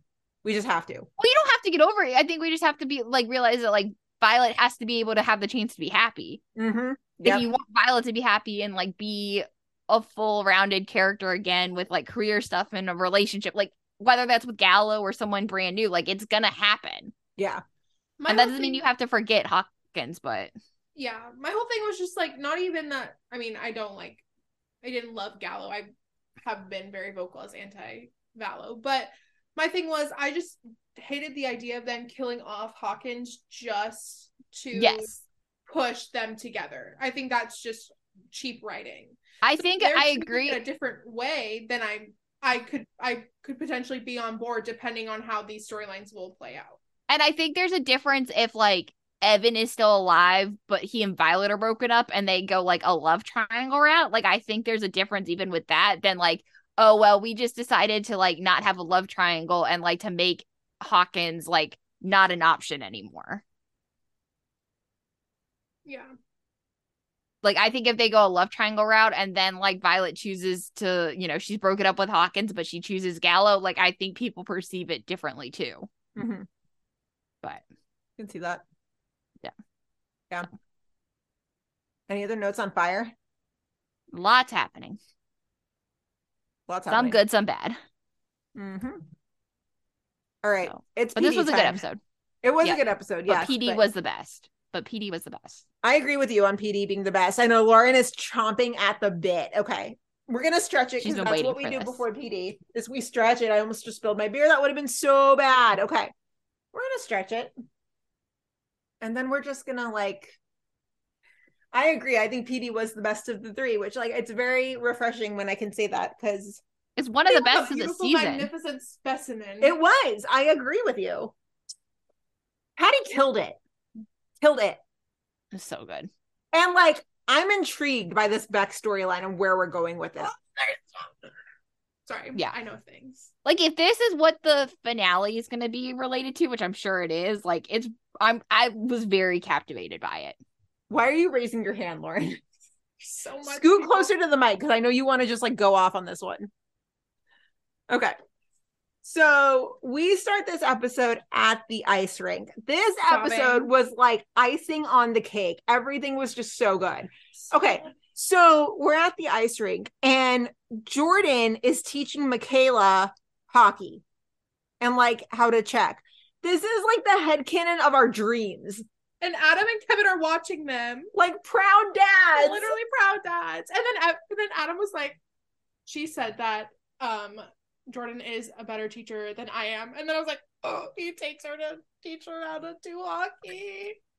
I think my favorite part of all of this is Michaela checks Jordan, and you hear Kev just go, Jordan, stop crying. And if you're listening closely, Jordan just goes, shut up, Kev. Shut up, Kevin. So good. Perfection. Well, my favorite thing is like you barely even see Jordan in not my favorite thing, but like I love how like you barely even see Jordan in this episode, but like they credited Kylan as like the actor who plays Jordan. Like they brought him back just for like that one scene where you barely see him. I love this like idea of, you know, Michaela's becoming friends with Jordan. Cause like last time we saw Michaela, they were talking about like Burzek coming over for dinner. Yeah. And Kevin was like, yeah, Jordan's going to show her how to make this like marshmallow thing. Well, Yeah. and they, in 9, it was 9-10, they said that she went over to his birthday party. Oh, Yeah. I think Michaela could be good for Jordan. Like, you know, Jordan was getting into trouble and stuff earlier. And now that Michaela's in the picture, like everybody just wants to rally for her and be better for her. I need the fanfic where like they're all intelligence is all on a call or whatever, and so like Jordan is the only one who can watch Michaela. Like I need that like Jordan babysits Michaela fic. Oh my God. I need it. Oh my God. I'm obsessed. I'm obsessed. It's I love this. I love this whole narrative they're coming up with like them becoming friends. It's so sweet. Oh my gosh. So the other cool thing about this is that Kevin is like, so where's Kim? Like, is she coming? And he's like, no, she has an appointment. And so Kevin just looks at Ruse and is like, so just for the record, she told me about that. Like, I love the way these two communicate about Kim.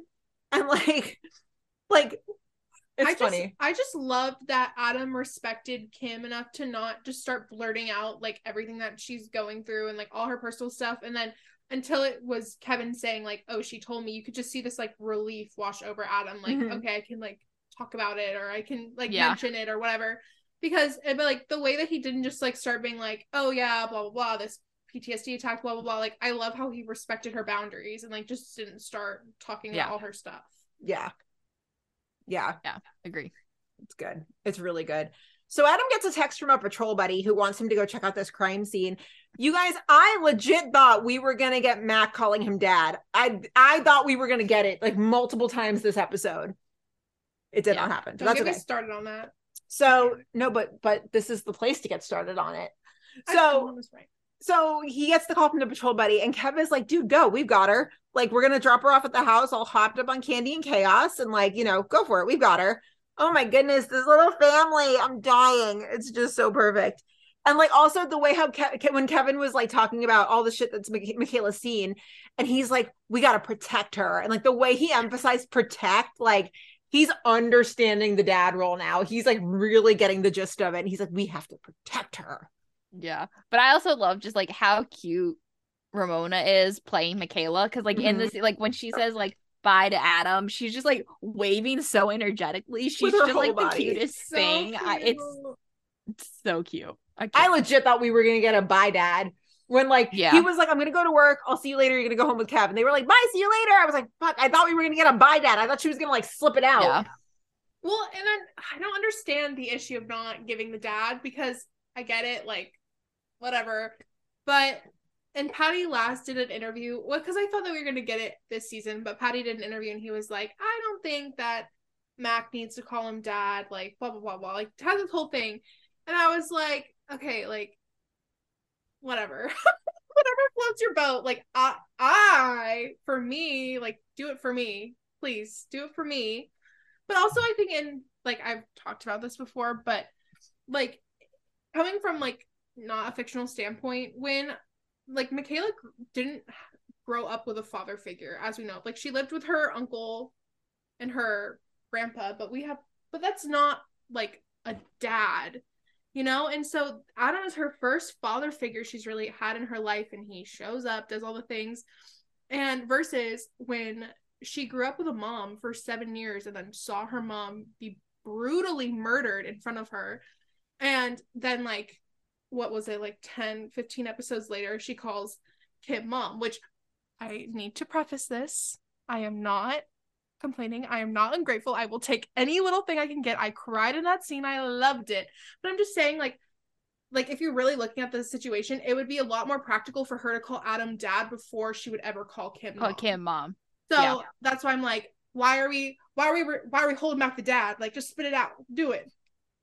That's my whole thing. Because they're making it like, I don't know, just how they're talking about it. Like, it's some, like, why would she call him dad? Like, he's just, like, showing up for her. And I'm like, no! Anyways, that's my thing.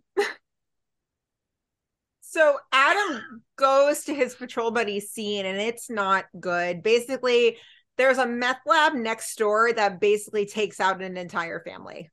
Yeah. Like, just by proximity, that's how they die. It's horrible. So they run whatever camera footage they can find, which is really not much. And lo and behold, it's Samantha Beck. Oh, hey, girl, hey. Hey, girl, hey. So if you don't remember who Samantha Beck is, she's the one from that episode when Sean basically tried to get back in touch with Haley and was like, hey, this woman got abducted. That's Samantha. Yep. She got abducted. She wouldn't really talk like that. That is Samantha. Okay. So they start following her to try and figure out her routine. They're just really trying to get it down. She's always the one doing runs. It's always completely clean because, you know, basically they're meth dealers is what's happening here. So Adam's like, okay, well, we can fix this. Like, the Becks never saw me, so I can just go under. So during one of her car switches, they basically try to pull a rip and like fake rob her. And Adam like saves the day. And really the fake robbers are Kevin and Torres, and they're like the worst fake robbers ever. They're so bad. I love it so much. They're like, give us your money. And we're like, oh, Kev, stop that. Like, it's like, for someone who's so good at going undercover like Torres is, like, he really sucked as a kidnapper. They really sucked at that. Yeah, they were Really not sucked. scary at all. No. At all. So Adam tries to act like he's saving the day, and then like he's got a gun, and he basically is like, you got to trust me. Like, I don't mean you any harm, but like, let me get in your car and drive off right now, which like, that's a tall order, dude. Yeah. That's a lot. Like, you're asking a lot of her in that moment, but it happens. Mhm. So she gets Adam out of there, and she's like, do you want a beer? Like, you just saved my ass. Like, I may as well invite you for one. And so he's like, no, like, I know the deal. I know who you are. I want a job working for you and your dad. So, Bryna, were you going to jump in? Uh-uh. Oh, I thought I was going to cut you off. I'm sorry. So he's like, yeah, I want a job working for you and your dad. And so she kind of gives us like the primer on him. She's like, look, my dad doesn't trust most people. So if by some like grace of God, he trusts you, you're going to be with him for life. Like, you will not get to leave. Do you understand? When she was like, you will be with him for life, I was like, oh, fuck. Like, all right. Yeah. Gonna be something that's gonna like follow Adam around. Okay, all right. So he's like, no, like, I want to do this. He reassures her. So she brings him to her dad and convinces him by saying that they have some big thing coming. They need more bodies. And Mr. Beck is fucking creepy. Ooh, he's creepy. Yeah, I was really waiting for them to come back to this line because he's like, so this is what you want? He's like, is this gonna make you happy? And I was like waiting for them to come back to that, and they never did. And I was like, what does that mean? This man played 3XK on Castle, and if you were a Castle fan, this man is literally horrifying. So he was like a crazy serial killer, kidnapper, so scary. Anyways, so he that just went like for like seasons. So he plays villains like all the time. Yeah. Oh my goodness. Oof. So Mr. Beck tells his right-hand guy, he's like, okay, take Adam, vet him. Let's just like see what he does. And so they basically take him on this like recon mission to basically these dealers owe Mr. Beck like $1,000. And so Adam has to go get it, is basically what's going on. And so the guy gives Adam a gun. He's like, go handle it. And so the guy pulls a knife and is like trying to stab Adam. And Adam is just very like, the Wolf Entertainment account like dropped something. They were like, if you notice, like, he's never the aggressor. He like parries, he reacts, but like he can never go forward and like trying to make an aggressive movement because CPD cannot do that. Yeah. And so, yeah. I thought that was so interesting. It wasn't it? Yeah. Totally interesting. And so Voight's outside and he's like, okay, like, we're just going to let this play out. Like, Adam's going to call it if he's in danger. Adam's pretty much struggling, but you know, Adam gets them pinned and he gets the job done because Adam, of course. Yeah. Adam. So, yeah. Adam goes back to the 21st, asks if they felt the same thing. He's like, look, something's really weird between Samantha and the dad. Am I the only one who picked up on this? And he just says, he's like, she's really scared of him. And Voight's like, no, I think she held her own. Like, she's helping him run a really large scale detail. It's just not a good father-daughter relationship. And Adam's like, no, it felt like more than that. And so Kim checks on him and he's like, no, I'm fine. But like, this is not what I expected. I love that this case basically like made Adam reflect on like the father-daughter relationship. Yeah. This is the exact kind of content that like suckers us in. Well, and it's the first time in a long time PD's actually done a case. Well, granted, this is like a long-term case, but still a case that like really reflects what's going on, you know, in the personal. Mm-hmm. Because like otherwise, like the cases are like, yeah, okay, you can kind of pull something out of it and be like, okay, this is what Kevin took away from this case that like made him reflect on the but like it's not the same. Like this really made, like you said, Adam really reflect on the father-daughter relationship, given that he is a new father to a daughter. And I really appreciated that. Father to a daughter. Adam's a father to a daughter. He's a girl dad. Did you guys notice, this might have just been like how they like acted out of the scene, but the camera panned in on Kim's face for like way more than a beat. And she was like, the way she was looking at him when he left, after she was like, how like she like questioned how he thought, she was like, how, what do you mean that you don't think that Samantha is not what you expected? Did you pick up on that? I have to go back and watch, but I like could see it. I mean, I picked up that she was kind of concerned for him, but I didn't really pick up that they lingered on her. Okay. But like I caught that she was definitely just like, what's going on in your head? Oh yeah, she's concerned AF like this whole episode. Mm-hmm. Worried Kim crazy. Which like if Adam weren't a dad, this obviously would not have shaken him as much. Like early season Ruzek would not have cared. He would have just gotten the job done and moved on. But like Dadam is like fully invested. Yeah. We'll get to my theories in a hot sec. I want to hear your theories. Well, we'll have to finish because it's for 17-18. Okay. Yeah. So I like scrolled way past where I was. Hold on. There we go. Yeah. So Adam's just like, she's not what I expected. And she just isn't. And so he gets a text from Samantha. She wants to meet him first thing. He goes to the house and she's like, look, unofficially, all of the jobs come through me. Okay. So she just says, she's like, do not talk to my dad unless he talks to you. Cool. So she's making her kids lunch. And as she's talking, like she opens his backpack and she sees something. And so I feel like everyone was just like, no, the dad did not put meth in his backpack. Yeah. It wasn't meth. It was not meth. So yeah, he's trying to get answers out of her. He's like, what's going on? She gets in the car. She leaves. Adam follows her. And she's like, did grandpa give these to you? Like, what's going on? He just like, Callum, the kid, just doesn't answer. So Adam fishes it out of the trash. And basically it's a book called The Turner Diaries. It's written in the 70s by a neo-Nazi and a Hitler youth knife inscribed with the phrase blood and honor in German. I have questions. How does one acquire a Hitler youth knife? I don't think you want to know the answer to that. I mean, I don't know, but I don't feel like you want to know the answer to that. I don't want to know I want to know, but I don't want to know. Yeah. Yeah. No. So it turns out scary. It's so scary, isn't it?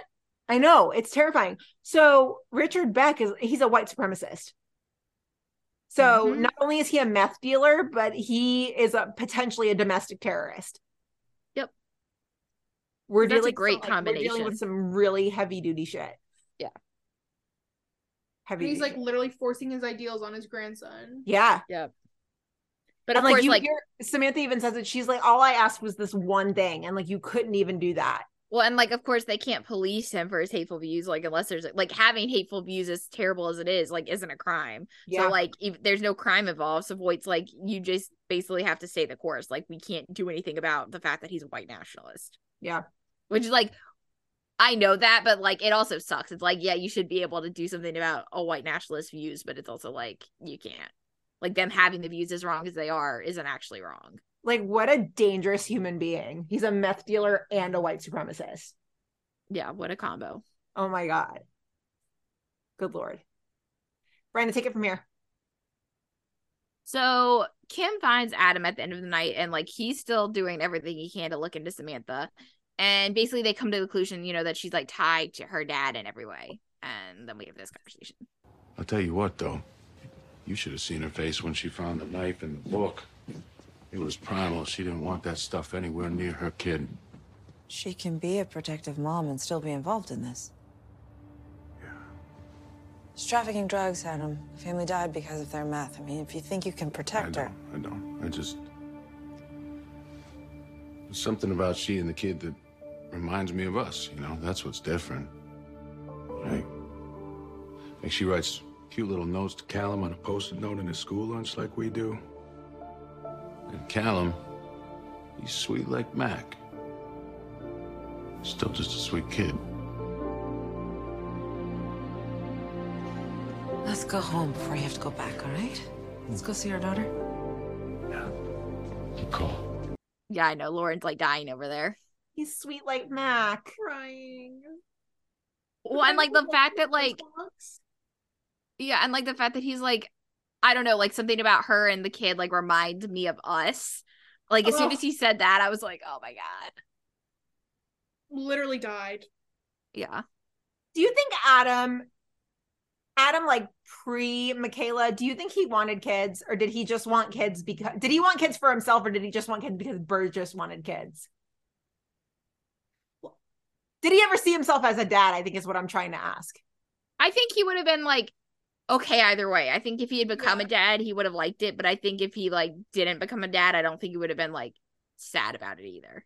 Yeah. I think he just wants whatever Kim wants. Well, yeah. And so Kim wanted Mac, he wanted Mac, and now he loves her. Yeah, and now he, you know, whether Kim wanted it or not, like he would want Mac. Love it. And I also just love that he was like, let's go see our daughter. And I was like, oh my God. I know. And then she was like, I think that's a good idea. And he was like, yeah, good call. She's like, let's go see our kid. Let's go see our daughter. Well, and then like you cut to Adam tucking Mac in, like she's already asleep, but he like brings the blanket up over her and she wakes up. And like the first thing she says is like, want me to get you ice? Oh, literally, I was dying. when I tell you this is probably like, okay, I'm really dramatic. We can probably tell. I cry, like sob, and I take crying photos. Then I send them to the group chat when I'm crying. Yep. When I tell you, like, I have never been so wrecked by a scene in my entire life. Like, Adam tucking in Mac, like, changed me as a human being. Lauren, how many times have you watched this scene? A lot. It was just perfect. Like, literally perfect. It's everything about it is just perfect. And the like way he loves that little girl. I know. Like, that is his girl. I melted into like a million pieces when she basically like offered him her hand. Yeah. I melted into a million pieces. It immediately made me think about how like she I mean, it's not essentially the same thing, but the parallel where like when they first found her and they were all going where they were staying in that undercover safe house and she like reaches for Kim's hand to like have her stay with her and then cut to this bed and she like holds Adam's hand to like have him stay with her while she falls asleep. Just like killed me. Like literally killed me. It was so good. Yeah. My thing is like, and she like when she like says like we want me to get you ice and she like puts her little hand on his face and I was like, oh my God. I know. And just like how like she was already sleeping in bed and he like wanted to tuck her in and just like check on her. So sweet. It's just I just can't. I just love it.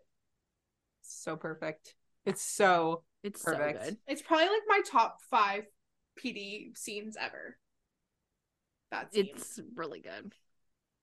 And I wasn't expecting it. I thought the ice skating scene was gonna be it with Mac.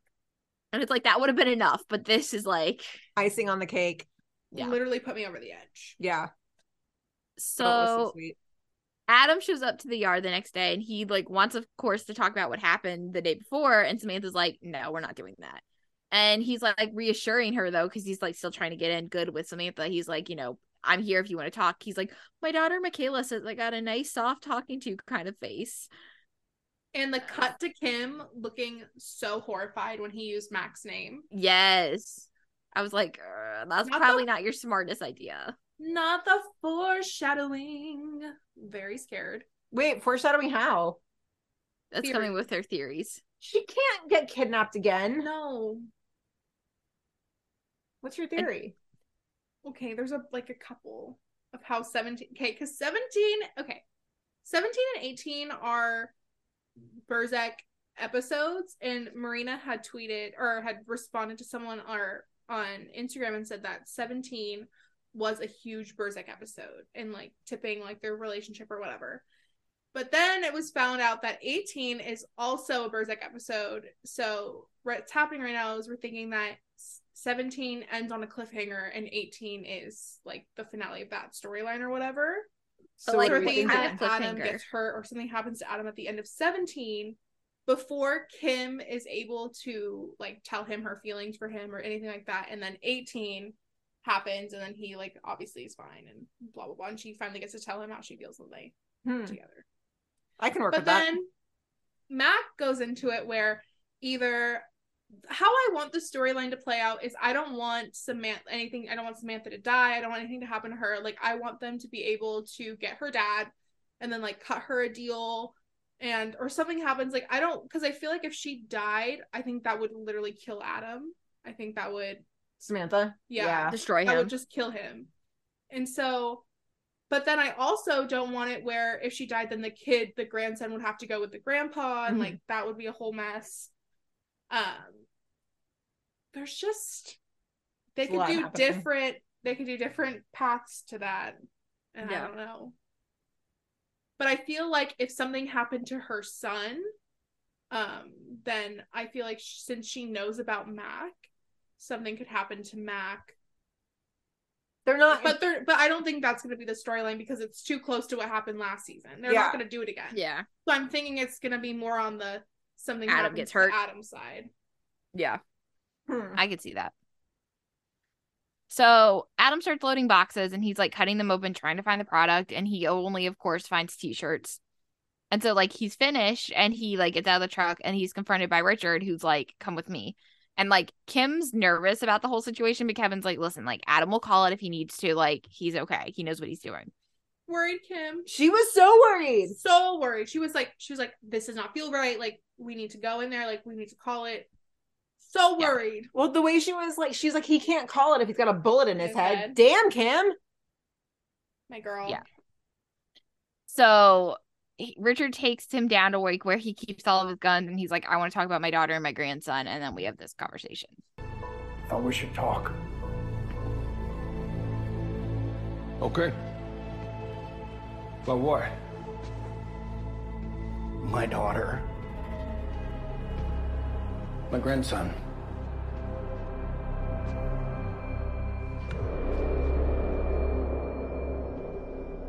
Samantha likes you. I like her too, sir. She's never brought anyone in before. I didn't know that. Makes me ask myself, why you? You probably have to ask her. I did. She said you remind her of me. Ambitious, resourceful, loyal. But I wonder. I have to know. Are you like me? Are you with me? I think I am. I got 14 words that say I am. And if I were to ask you about my daughter and my grandson, about whether they're doing anything that doesn't seem like me, would you answer me? Anything like what, sir? Well, let's just go ahead and say anything at all. Anything my daughter does that seems of importance, you tell me. Sure. He's so honestly creepy. yeah, as soon as he like brought him down to this layer, I was like, what the hell is this? I was literally like screaming, crying, throwing up when this was happening. I was so stressed out. He's got his own personal shooting range. Like, that is weird. Literally so scared. With like hundreds and hundreds of guns. So scary. Yeah, it's wild. So Adam's done. He goes back to the truck and he's got a sticky note with like a drop location. But while this is happening, he gets a call from Samantha saying that like Callum's gone and she thinks Richard might have taken him. So Ruzek's forced with like he has to figure out what he wants to do. He has to, like, does he take the truck and do the drop off or does he go to Samantha? And so he goes to Samantha instead of doing the deal. And like while that's happening, Bridgewater and Torres stay at the lot and Upton and Voight follow Ruzek in case he needs backup. But while Bridgewater and Torres are watching the lot, instead of seeing just like one truck leaving, it's multiple trucks. So they're like, well, which ones do we follow? And Richard doesn't have Callum. So they know that like, you know, Samantha's worried that like Richard took Callum, but he didn't. So, I was so worried in this moment that Adam got made. Am I the only one who was worried about that? Yeah. I thought he got it was made. coming. I I thought don't the think trucks were like to confuse intelligence. Yeah. So Ruzek goes to Samantha's house. He like is the calm to her like craziness in this moment. And he's like, oh, listen, Callum's tablet's still in the Wi-Fi, meaning he's in the house somewhere. And like Ruzek found him in the basement and he basically admits that he's like hiding because his mom won't let him see his grandpa anymore. Dad, he's such a dad knowing the tablet's on the Wi-Fi. Yeah. When he does like he handles this moment well because like this is obviously a tough moment. Like Callum doesn't know any better than like he just wants to know like be with his grandpa. Like he likes his grandpa. Mm-hmm. And like he doesn't understand why his mom is keeping him from her, you know, keeping him from him. But Adam handles it pretty well. But meanwhile, you have Bridgewater and Torres. They follow the truck that Adam was supposed to be driving, but there was no switch. So it was basically probably supposed to be a test for Adam. And like later when they're back at the 21st, Adam's like, I made the wrong call. And Kim's like, no, you didn't. The way she cut him off, his self-doubt so fast. She's like, no, you didn't. Because she believes in him. Yeah. And Ruzek's pissed because like basically they're stuck with no way to move forward. Like the only thing they have is Samantha. And then the episode ends and you have Ruzek back at her house. And that's how it ends. What are you doing here? I was headed home. I thought I'd check her. Come on in.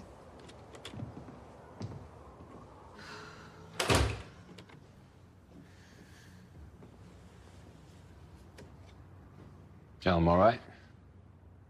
Yeah. He's okay. Look, I'm sorry that I called you. I didn't know who else to call. Samantha, you can call me. Like I said, you can talk to me. You did me a huge favor giving me this job. You need help, you just say the word. I'll do what I can. I can be here. Speaking of the job, should I be worried? I mean, I just didn't show up today. Can you smooth that out with your dad? Yeah. You're gonna have plenty more chances to prove yourself to him. My buyer's got more product coming. What do you mean product? Don't you get paid in cash? With my dad, it's not always in cash. What is it? Supplies. Preparations. For what? For the end. Adam Ruzek is a sweet, precious dad who must be protected at all costs. Let me pose this question. Ooh, yes, please. Do you think that Samantha is going to fall for Adam? I could see it. Episodes? It wouldn't honestly surprise me. Yeah. I could see it. And the thing is, and like, I wonder, Lauren, I'll pose this question to both of you. Like, I think one of the things that people have always said, especially like in trying to get Kim's feelings out for Adam, like people have always said, like, we need to see like Ruzek potentially move on. And not that I think he's moving on with Samantha, but like in an undercover sense, he might play that role. And like, do you think that would bring out Kim's feelings and be like, oh, maybe I do actually have feelings for him? Could see that too. My thing is, because this is, like you said, this has always been up in the air. I think last season this was thrown around how Adam was going to get a love interest. Even Marina told us when we were there at filming that they had thrown around Adam getting a love interest. But I think that in this case, even if Samantha falls for him, part of me thinks that I don't even know if Adam would really pick up on her flirting falling with him for or him. anything like that, but I think that Kim would pick Will up pick on up on it. Yeah. faster than Adam would pick up on it. So like her listening to their conversations undercover. But I don't. Have you guys seen Castle? No. I've seen bits and pieces. This storyline reminds me so much of what happens because in the season 3, spoilers for Castle if you haven't seen it. The season 3 finale, Kate Beckett gets shot and she's laying on the ground and Castle like is like holding her body and he's like, I love you, Kate, I love you. And then she blacks out.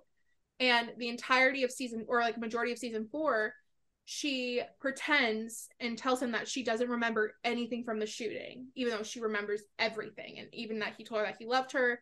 And then she starts going to therapy because she needs to process her PTSD from the shooting, and she needs to process what Castle said to her and her feelings and just everything, which is exactly kind of what Kim is going through right now. And then like Castle finds out that she knew all along that he said that he loved her, and then he starts dating other girls, which I don't think that at this part of the storyline, I don't think Adam would ever date anyone else, and I don't think he would ever pick up on Samantha flirting with him or anything like that. But I think that this Kim kind of going to therapy simultaneously with this potentially happening could lead to could to be like, oh my gosh, like, yeah, blah blah. But I don't think Adam would ever he would. No, never I don't think Adam would ever make unless it was like purely for the undercover story. I don't think Adam would ever like make moves on Samantha or like lean into that. No. I just wondered, I could see, we were talking about, Samantha potentially having feelings for Adam. And I was just wondering, because we've talked about a long time how, Adam needed to be the one to try to move on to, maybe wake Kim up for her feelings. And I was just kind of curious if you guys thought that, this could be, in some weird way, that storyline. Yeah, I think that I'm hoping that they're going to show her in therapy more and more focused on her feeling, her personal relationships in her life versus just her work. And I'm hoping with those conversations that will kind of open it up. And then obviously this would be happening simultaneously. And then that's what I'm thinking. And then in 17, I'm thinking she's going to be like, I need to tell him how I feel or whatever. And then that's when I think something bad is going to happen to Adam, which leads into 18. And 18 being a love confession, putting in quotations, don't even know how that would look or what that would look like. But yeah, that's the theory. But I feel like she trusted Adam, Samantha trusted Adam so much in this episode and called him when her son was missing, and even at the end, I just feel like that's where they're going. Well, and especially kind of out of nowhere, something in her was I'm gonna trust you. I don't know what it is about you, but I'm gonna trust you basically from the beginning. Yeah. So yeah. So we had lots of listener thoughts on this. Alexa said, we got an Uncle Kevin mention and it makes me so happy. It was nice to hear that Kim went to her appointment for therapy. I hope to be able to hear that it goes regularly instead of being dropped by the wayside in a couple of episodes. She also pointed out we got one little bit a few weeks ago with Torres not wearing a white shirt, but he's back to wearing white, which I'm not surprised. Not surprised. He's predictable. Yes. Goodness. Erin, who might be the same person as Lauren, we don't really know. We've never seen the two of them in the same room at the same time. That should change this weekend. Yeah. Yeah. Erin said, "Dadum forever." Yes. Mm-hmm. Oh my goodness, he's such an amazing dad. And watching him watch her skating and playing hockey with Jordan was the cutest thing in the entire world. It was probably the cutest scene in all of PD history. Seeing Uncle Kevin and Jordan too was just icing on the cake. And she said, Michaela feels so safe and happy, and it's just wonderful to see all the family she has around her. I love that little family so much. Do you guys ever think about the fact that basically in that episode in Tender Age Child, she basically found her parents? Yeah. She found her safe place, her people. Yeah. She just left the house and found her parents. I know. Fate. You're gonna make Lauren cry.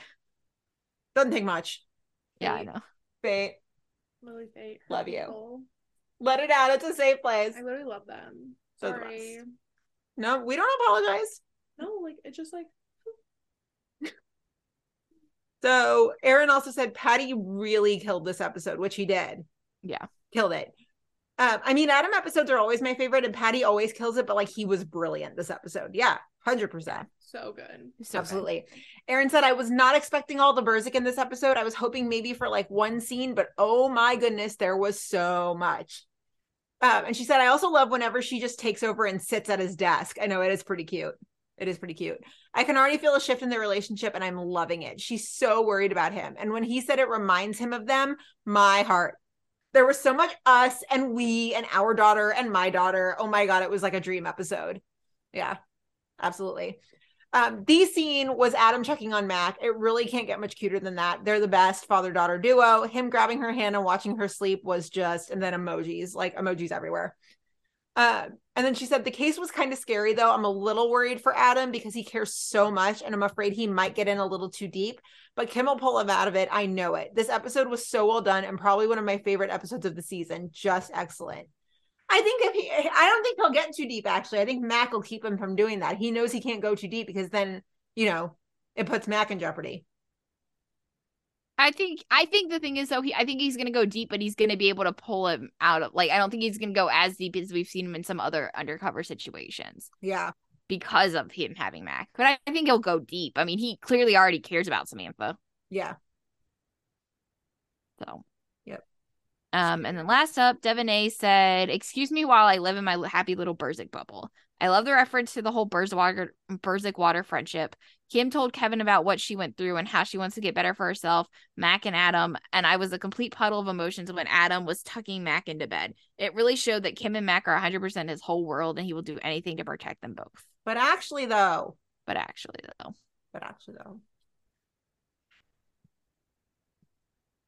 Sobs. Datum All forever. Burzek family just means so much. They're so perfect.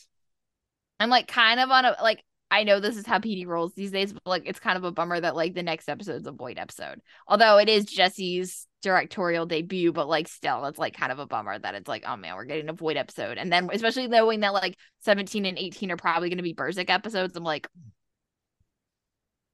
yeah. I know. But we'll see. I mean, I'm excited to see Jesse's directorial debut. Yes, me too. And Brian T's because it's the same week. Yes. They always have Voight episodes right after we come back from a long hiatus. Always. Always. But I guess my question is though, if you're saying 17 and 18 are Burzek episodes and we have 22, do you think we get another Kevin and Torres episode in the season or no? I hope so. I hope so. Because if 18 ends the Samantha Beck storyline, then they have 19, 20, 21, 22 for the finale storylines. You think it's going to end the Beck storyline? I can see that. Either they're going to end it there or they're going to bring it back in the finale. But that's what I think. But who was the finale last year? Sorry, go on. The finale last year, why am I blanking? Who was the finale? Anna. It was Anna. Anna. Okay. So it was a Voight finale last year. Yeah. I don't know who'd be the finale this year. But the thing is about with the Beck storyline is and I don't know how they would do it, maybe, but they started it with Haley and Sean. So they theoretically could somehow bring the Haley and Sean stuff back into the Beck storyline. And if they're following the same timeline and amount of episodes that they did last season, Burzek ended on episode 20. That was their season finale, quotations. Yeah. So I could see them having 18 be their finale, quotations, and then the other storylines coming up. I would honestly love a Kevin finale. I'd love a Torres finale. I'd love anything that's not Voight finale. I know. But then also I hate to be I hate Voight finales because then I'm I don't care what happens to this man. So, right. I mean, it's we were not worried last year at all in the finale. Literally did not care. So it is nice, but it's also let someone else have the finale. Exactly. So we'll see. But I don't know. I don't know if they could stretch the Beck storyline. I mean, they definitely could stretch it, but. Well, I guess it depends on I think if they do 17 and 18 as Burzek, then that may be hard to stretch it. I just literally need them. Whatever they do, I just don't want Mac to be involved at all. Mac can stay in her happy bubble, far, far away from all of this. because the whole Burzek thing this season has been like growing and healing together. So I'm hoping that they don't just like rip it to shreds. I don't think so. I could see them, like we said, I could see them saying like Adam gets hurt or like something like that, but not like he's gonna die, but like we don't know that he's not gonna die, you know, like, and Kim gets spooked. Like I could see them doing something like that. That's why I think it's like that's like the 17 finale and not necessarily the whole season finale. Yeah. But I don't know. I just feel like as we get closer and closer to the finales, it's like all the shows are gonna start like setting up their like, you know, arcs for the season finale. So I'm just kind of wondering, it's like, okay, well, what is PD's? Exactly. Is it Beck related? Is it not Beck related? Are we introducing a whole ass other thing? Like, is Sean come back in the fold at any point? Like, yeah, because they left that open ended. Yeah. And like, because Sean ultimately led them to the Becks, like in some weird way, they probably could bring in both of them at some point, but I don't know. Yeah. So the wild Amy has appeared. Hello. Hi, Bryna. My podcast. Hello. Okay, so for our listeners out there, this is the Amy that I'm always referencing. This is not patron Amy. This is the Amy. It's me. Yeah, say hi. It's me. It's me. Hello. So Amy, what did you think of Chicago PD this week? I tried curling my hair. It sort of worked. I heard that Taylor Kinney is not on the show this season. Taylor Kinney. Okay, go on. And I read an article about it, and they put in the show that he's at fire, like arson investigation camp, not camp, class. That's actually very specific. Like, I'm actually pretty impressed with that. Thanks, People Magazine. Amazing. Amazing. I was like, they're gonna be proud of me. I'm totally proud. Don't worry. It's been a kind of wheels off kind of night. So our poor listeners, when they're listening to this, they're gonna be like, what the hell got into them? Concealer. It's okay. It's okay. So I went downstairs to grab Amy. What were you guys talking about? Burzek. We were just talking about like the season finale. The season finale. Like, what's happening? Is the Beck's gonna be the season finale? Like, what is happening over here? I whispered to Amy to tell her when she was back there that she's to tell her to say that I love Burzek, but she said I love Prozac. I mean, I love Prozac, but that's because I love Prozac, but that's because it keeps me normal. We stand mental health on the show. It's been that kind of night. But yes, I could see the finale being something with the Becks. Unless, because you know how as we get close to the finale, every season takes like that left turn where it goes into like really weird territory and that ends up being the finale. I could see that too. Yeah. So, I don't know. Any other notes on PD? One of the best episodes, if not the best episode of the season. It was good. It was really good. Yeah. Yeah. Period. And the cliffhanger really helped to like keep us invested because most episodes get wrapped up and you're just kind of like, okay, but like they're still going. So I was like, all right. No, I'm actually very invested in this case. Yeah. It's good. It's really good. Good. So I think that's about all we've got for this week. I think we went like 3.5 hours, didn't we? No, we started at like 8:45 my time. Oh. 3:15. So like just over 3 hours. Yeah. Okay. Math. Whatever. Yeah. All right. That's what happens when you got the three of us in one place to record together. Well, virtually-ish. Virtually, but we're going to be together tomorrow. Mm-hmm. Literally in less than 10 hours. 12 hours. Wait, 10 hours. No, like more than that because we land at like 1 something. No, we land at noon. Less than 2. 12. Less than like 2 12 days. Yes, hours. Amy. Yep. 12 hours. So we're going to be together this week. Meet us at Molly's takes New York City. Less than 24 hours. Yeah. Yes, less than 24 hours. Yep. So 12 hours. No, 12 hours from now is going to be 10 in the morning or 11 in the morning. But you're going to fast forward an hour, Gina. We will be landing in about 12 hours. Good job, Lauren. Thank you. I went to law school. They did not teach me math. Leave me alone. As always, you guys know where to find us. Facebook, Twitter, Instagram, Tumblr, TikTok. Meet us at Molly's right across the board. Yeah, email us anytime about anything. Meet us at motlace@gmail.com. If you like the pod, which I really hope you do, because you just made it to the end of this crazy wheels off episode, please leave us a rating and review on iTunes or wherever you get your podcast. We would love that. Lauren, did you just make a fart noise with a stress toy? No, I'm perfect. This is our life. Brenna, you have to put up with this all weekend. Are you ready for this? Yeah. Oh!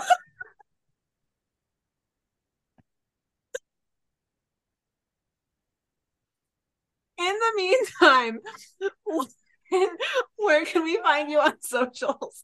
Or do I need to recite this for you? You can recite it. Okay, so Lauren is on Twitter at Ruzix Burgess. Ruzix plural, Ruzeks Burgess. Where else are you? You're Lauren Freitling on Instagram. Yeah, I guess you can follow Everything But the Kitchen Sink. You better follow Everything But the Kitchen Sink pod. And I mean, we're, I'm like, plug. You should go follow all of our socials for some fun things happening. Yeah. Coming up. Wink, wink, hint, hint. Everything But the Kitchen Sink pod. Instagram, TikTok, Twitter. No, no Twitter? No. You guys gotta fix that. No. What am I gonna tweet? Okay. Well, Jimmy just tweets it. Okay, well, if you're not going to follow Everything But the Kitchen Sink on Twitter, just follow Jimmy, which most of you already are, so... Facts. Or me if you're a Burzek enjoyer. I can be found at Amy Jam. Yes, Amy can be found at Amy Jam, but she doesn't tweet. You can find her on Instagram. If you like gymnastics. Which I hope you do. Gymnastics. It's all gymnastics. But... Amy's my bestie. She's my BFF. So, you should follow her because she's my BFF. It's just travel pics and adult gymnastics. It's just travel pics and adult gymnastics, but it's still pretty cool. So, yes. Follow Lauren. Follow Amy. I am at Gina Watches TV. Bryna? I'm at Bryna K13. Follow Everything But the Kitchen Sink. Our friends of the pod, Lauren and Jimmy, of course. Yeah, we're in New York City this weekend. So, keep an eye on our socials. We're going to have a blast and cause all sorts of trouble. Probably drive Bryna insane. But it's gonna be fun. Mm-hmm. So keep an eye on our socials. We don't know what we're doing next week. The shows aren't on, so well, we have something fun that you guys will see in a couple weeks. Yes. The 17th? No, that's not it. No, we're talking about something else. No, I was like, Something wait, else. that's the other thing. Yeah. Just stay tuned. Stuff is happening. So Yeah. In the meantime, everybody have a great weekend. Keep an eye on our socials. We're just gonna have a blast in New York City. And yeah, we will see you guys. If not next week, we'll see you the week after. We'll see you soon. Okay. Bye.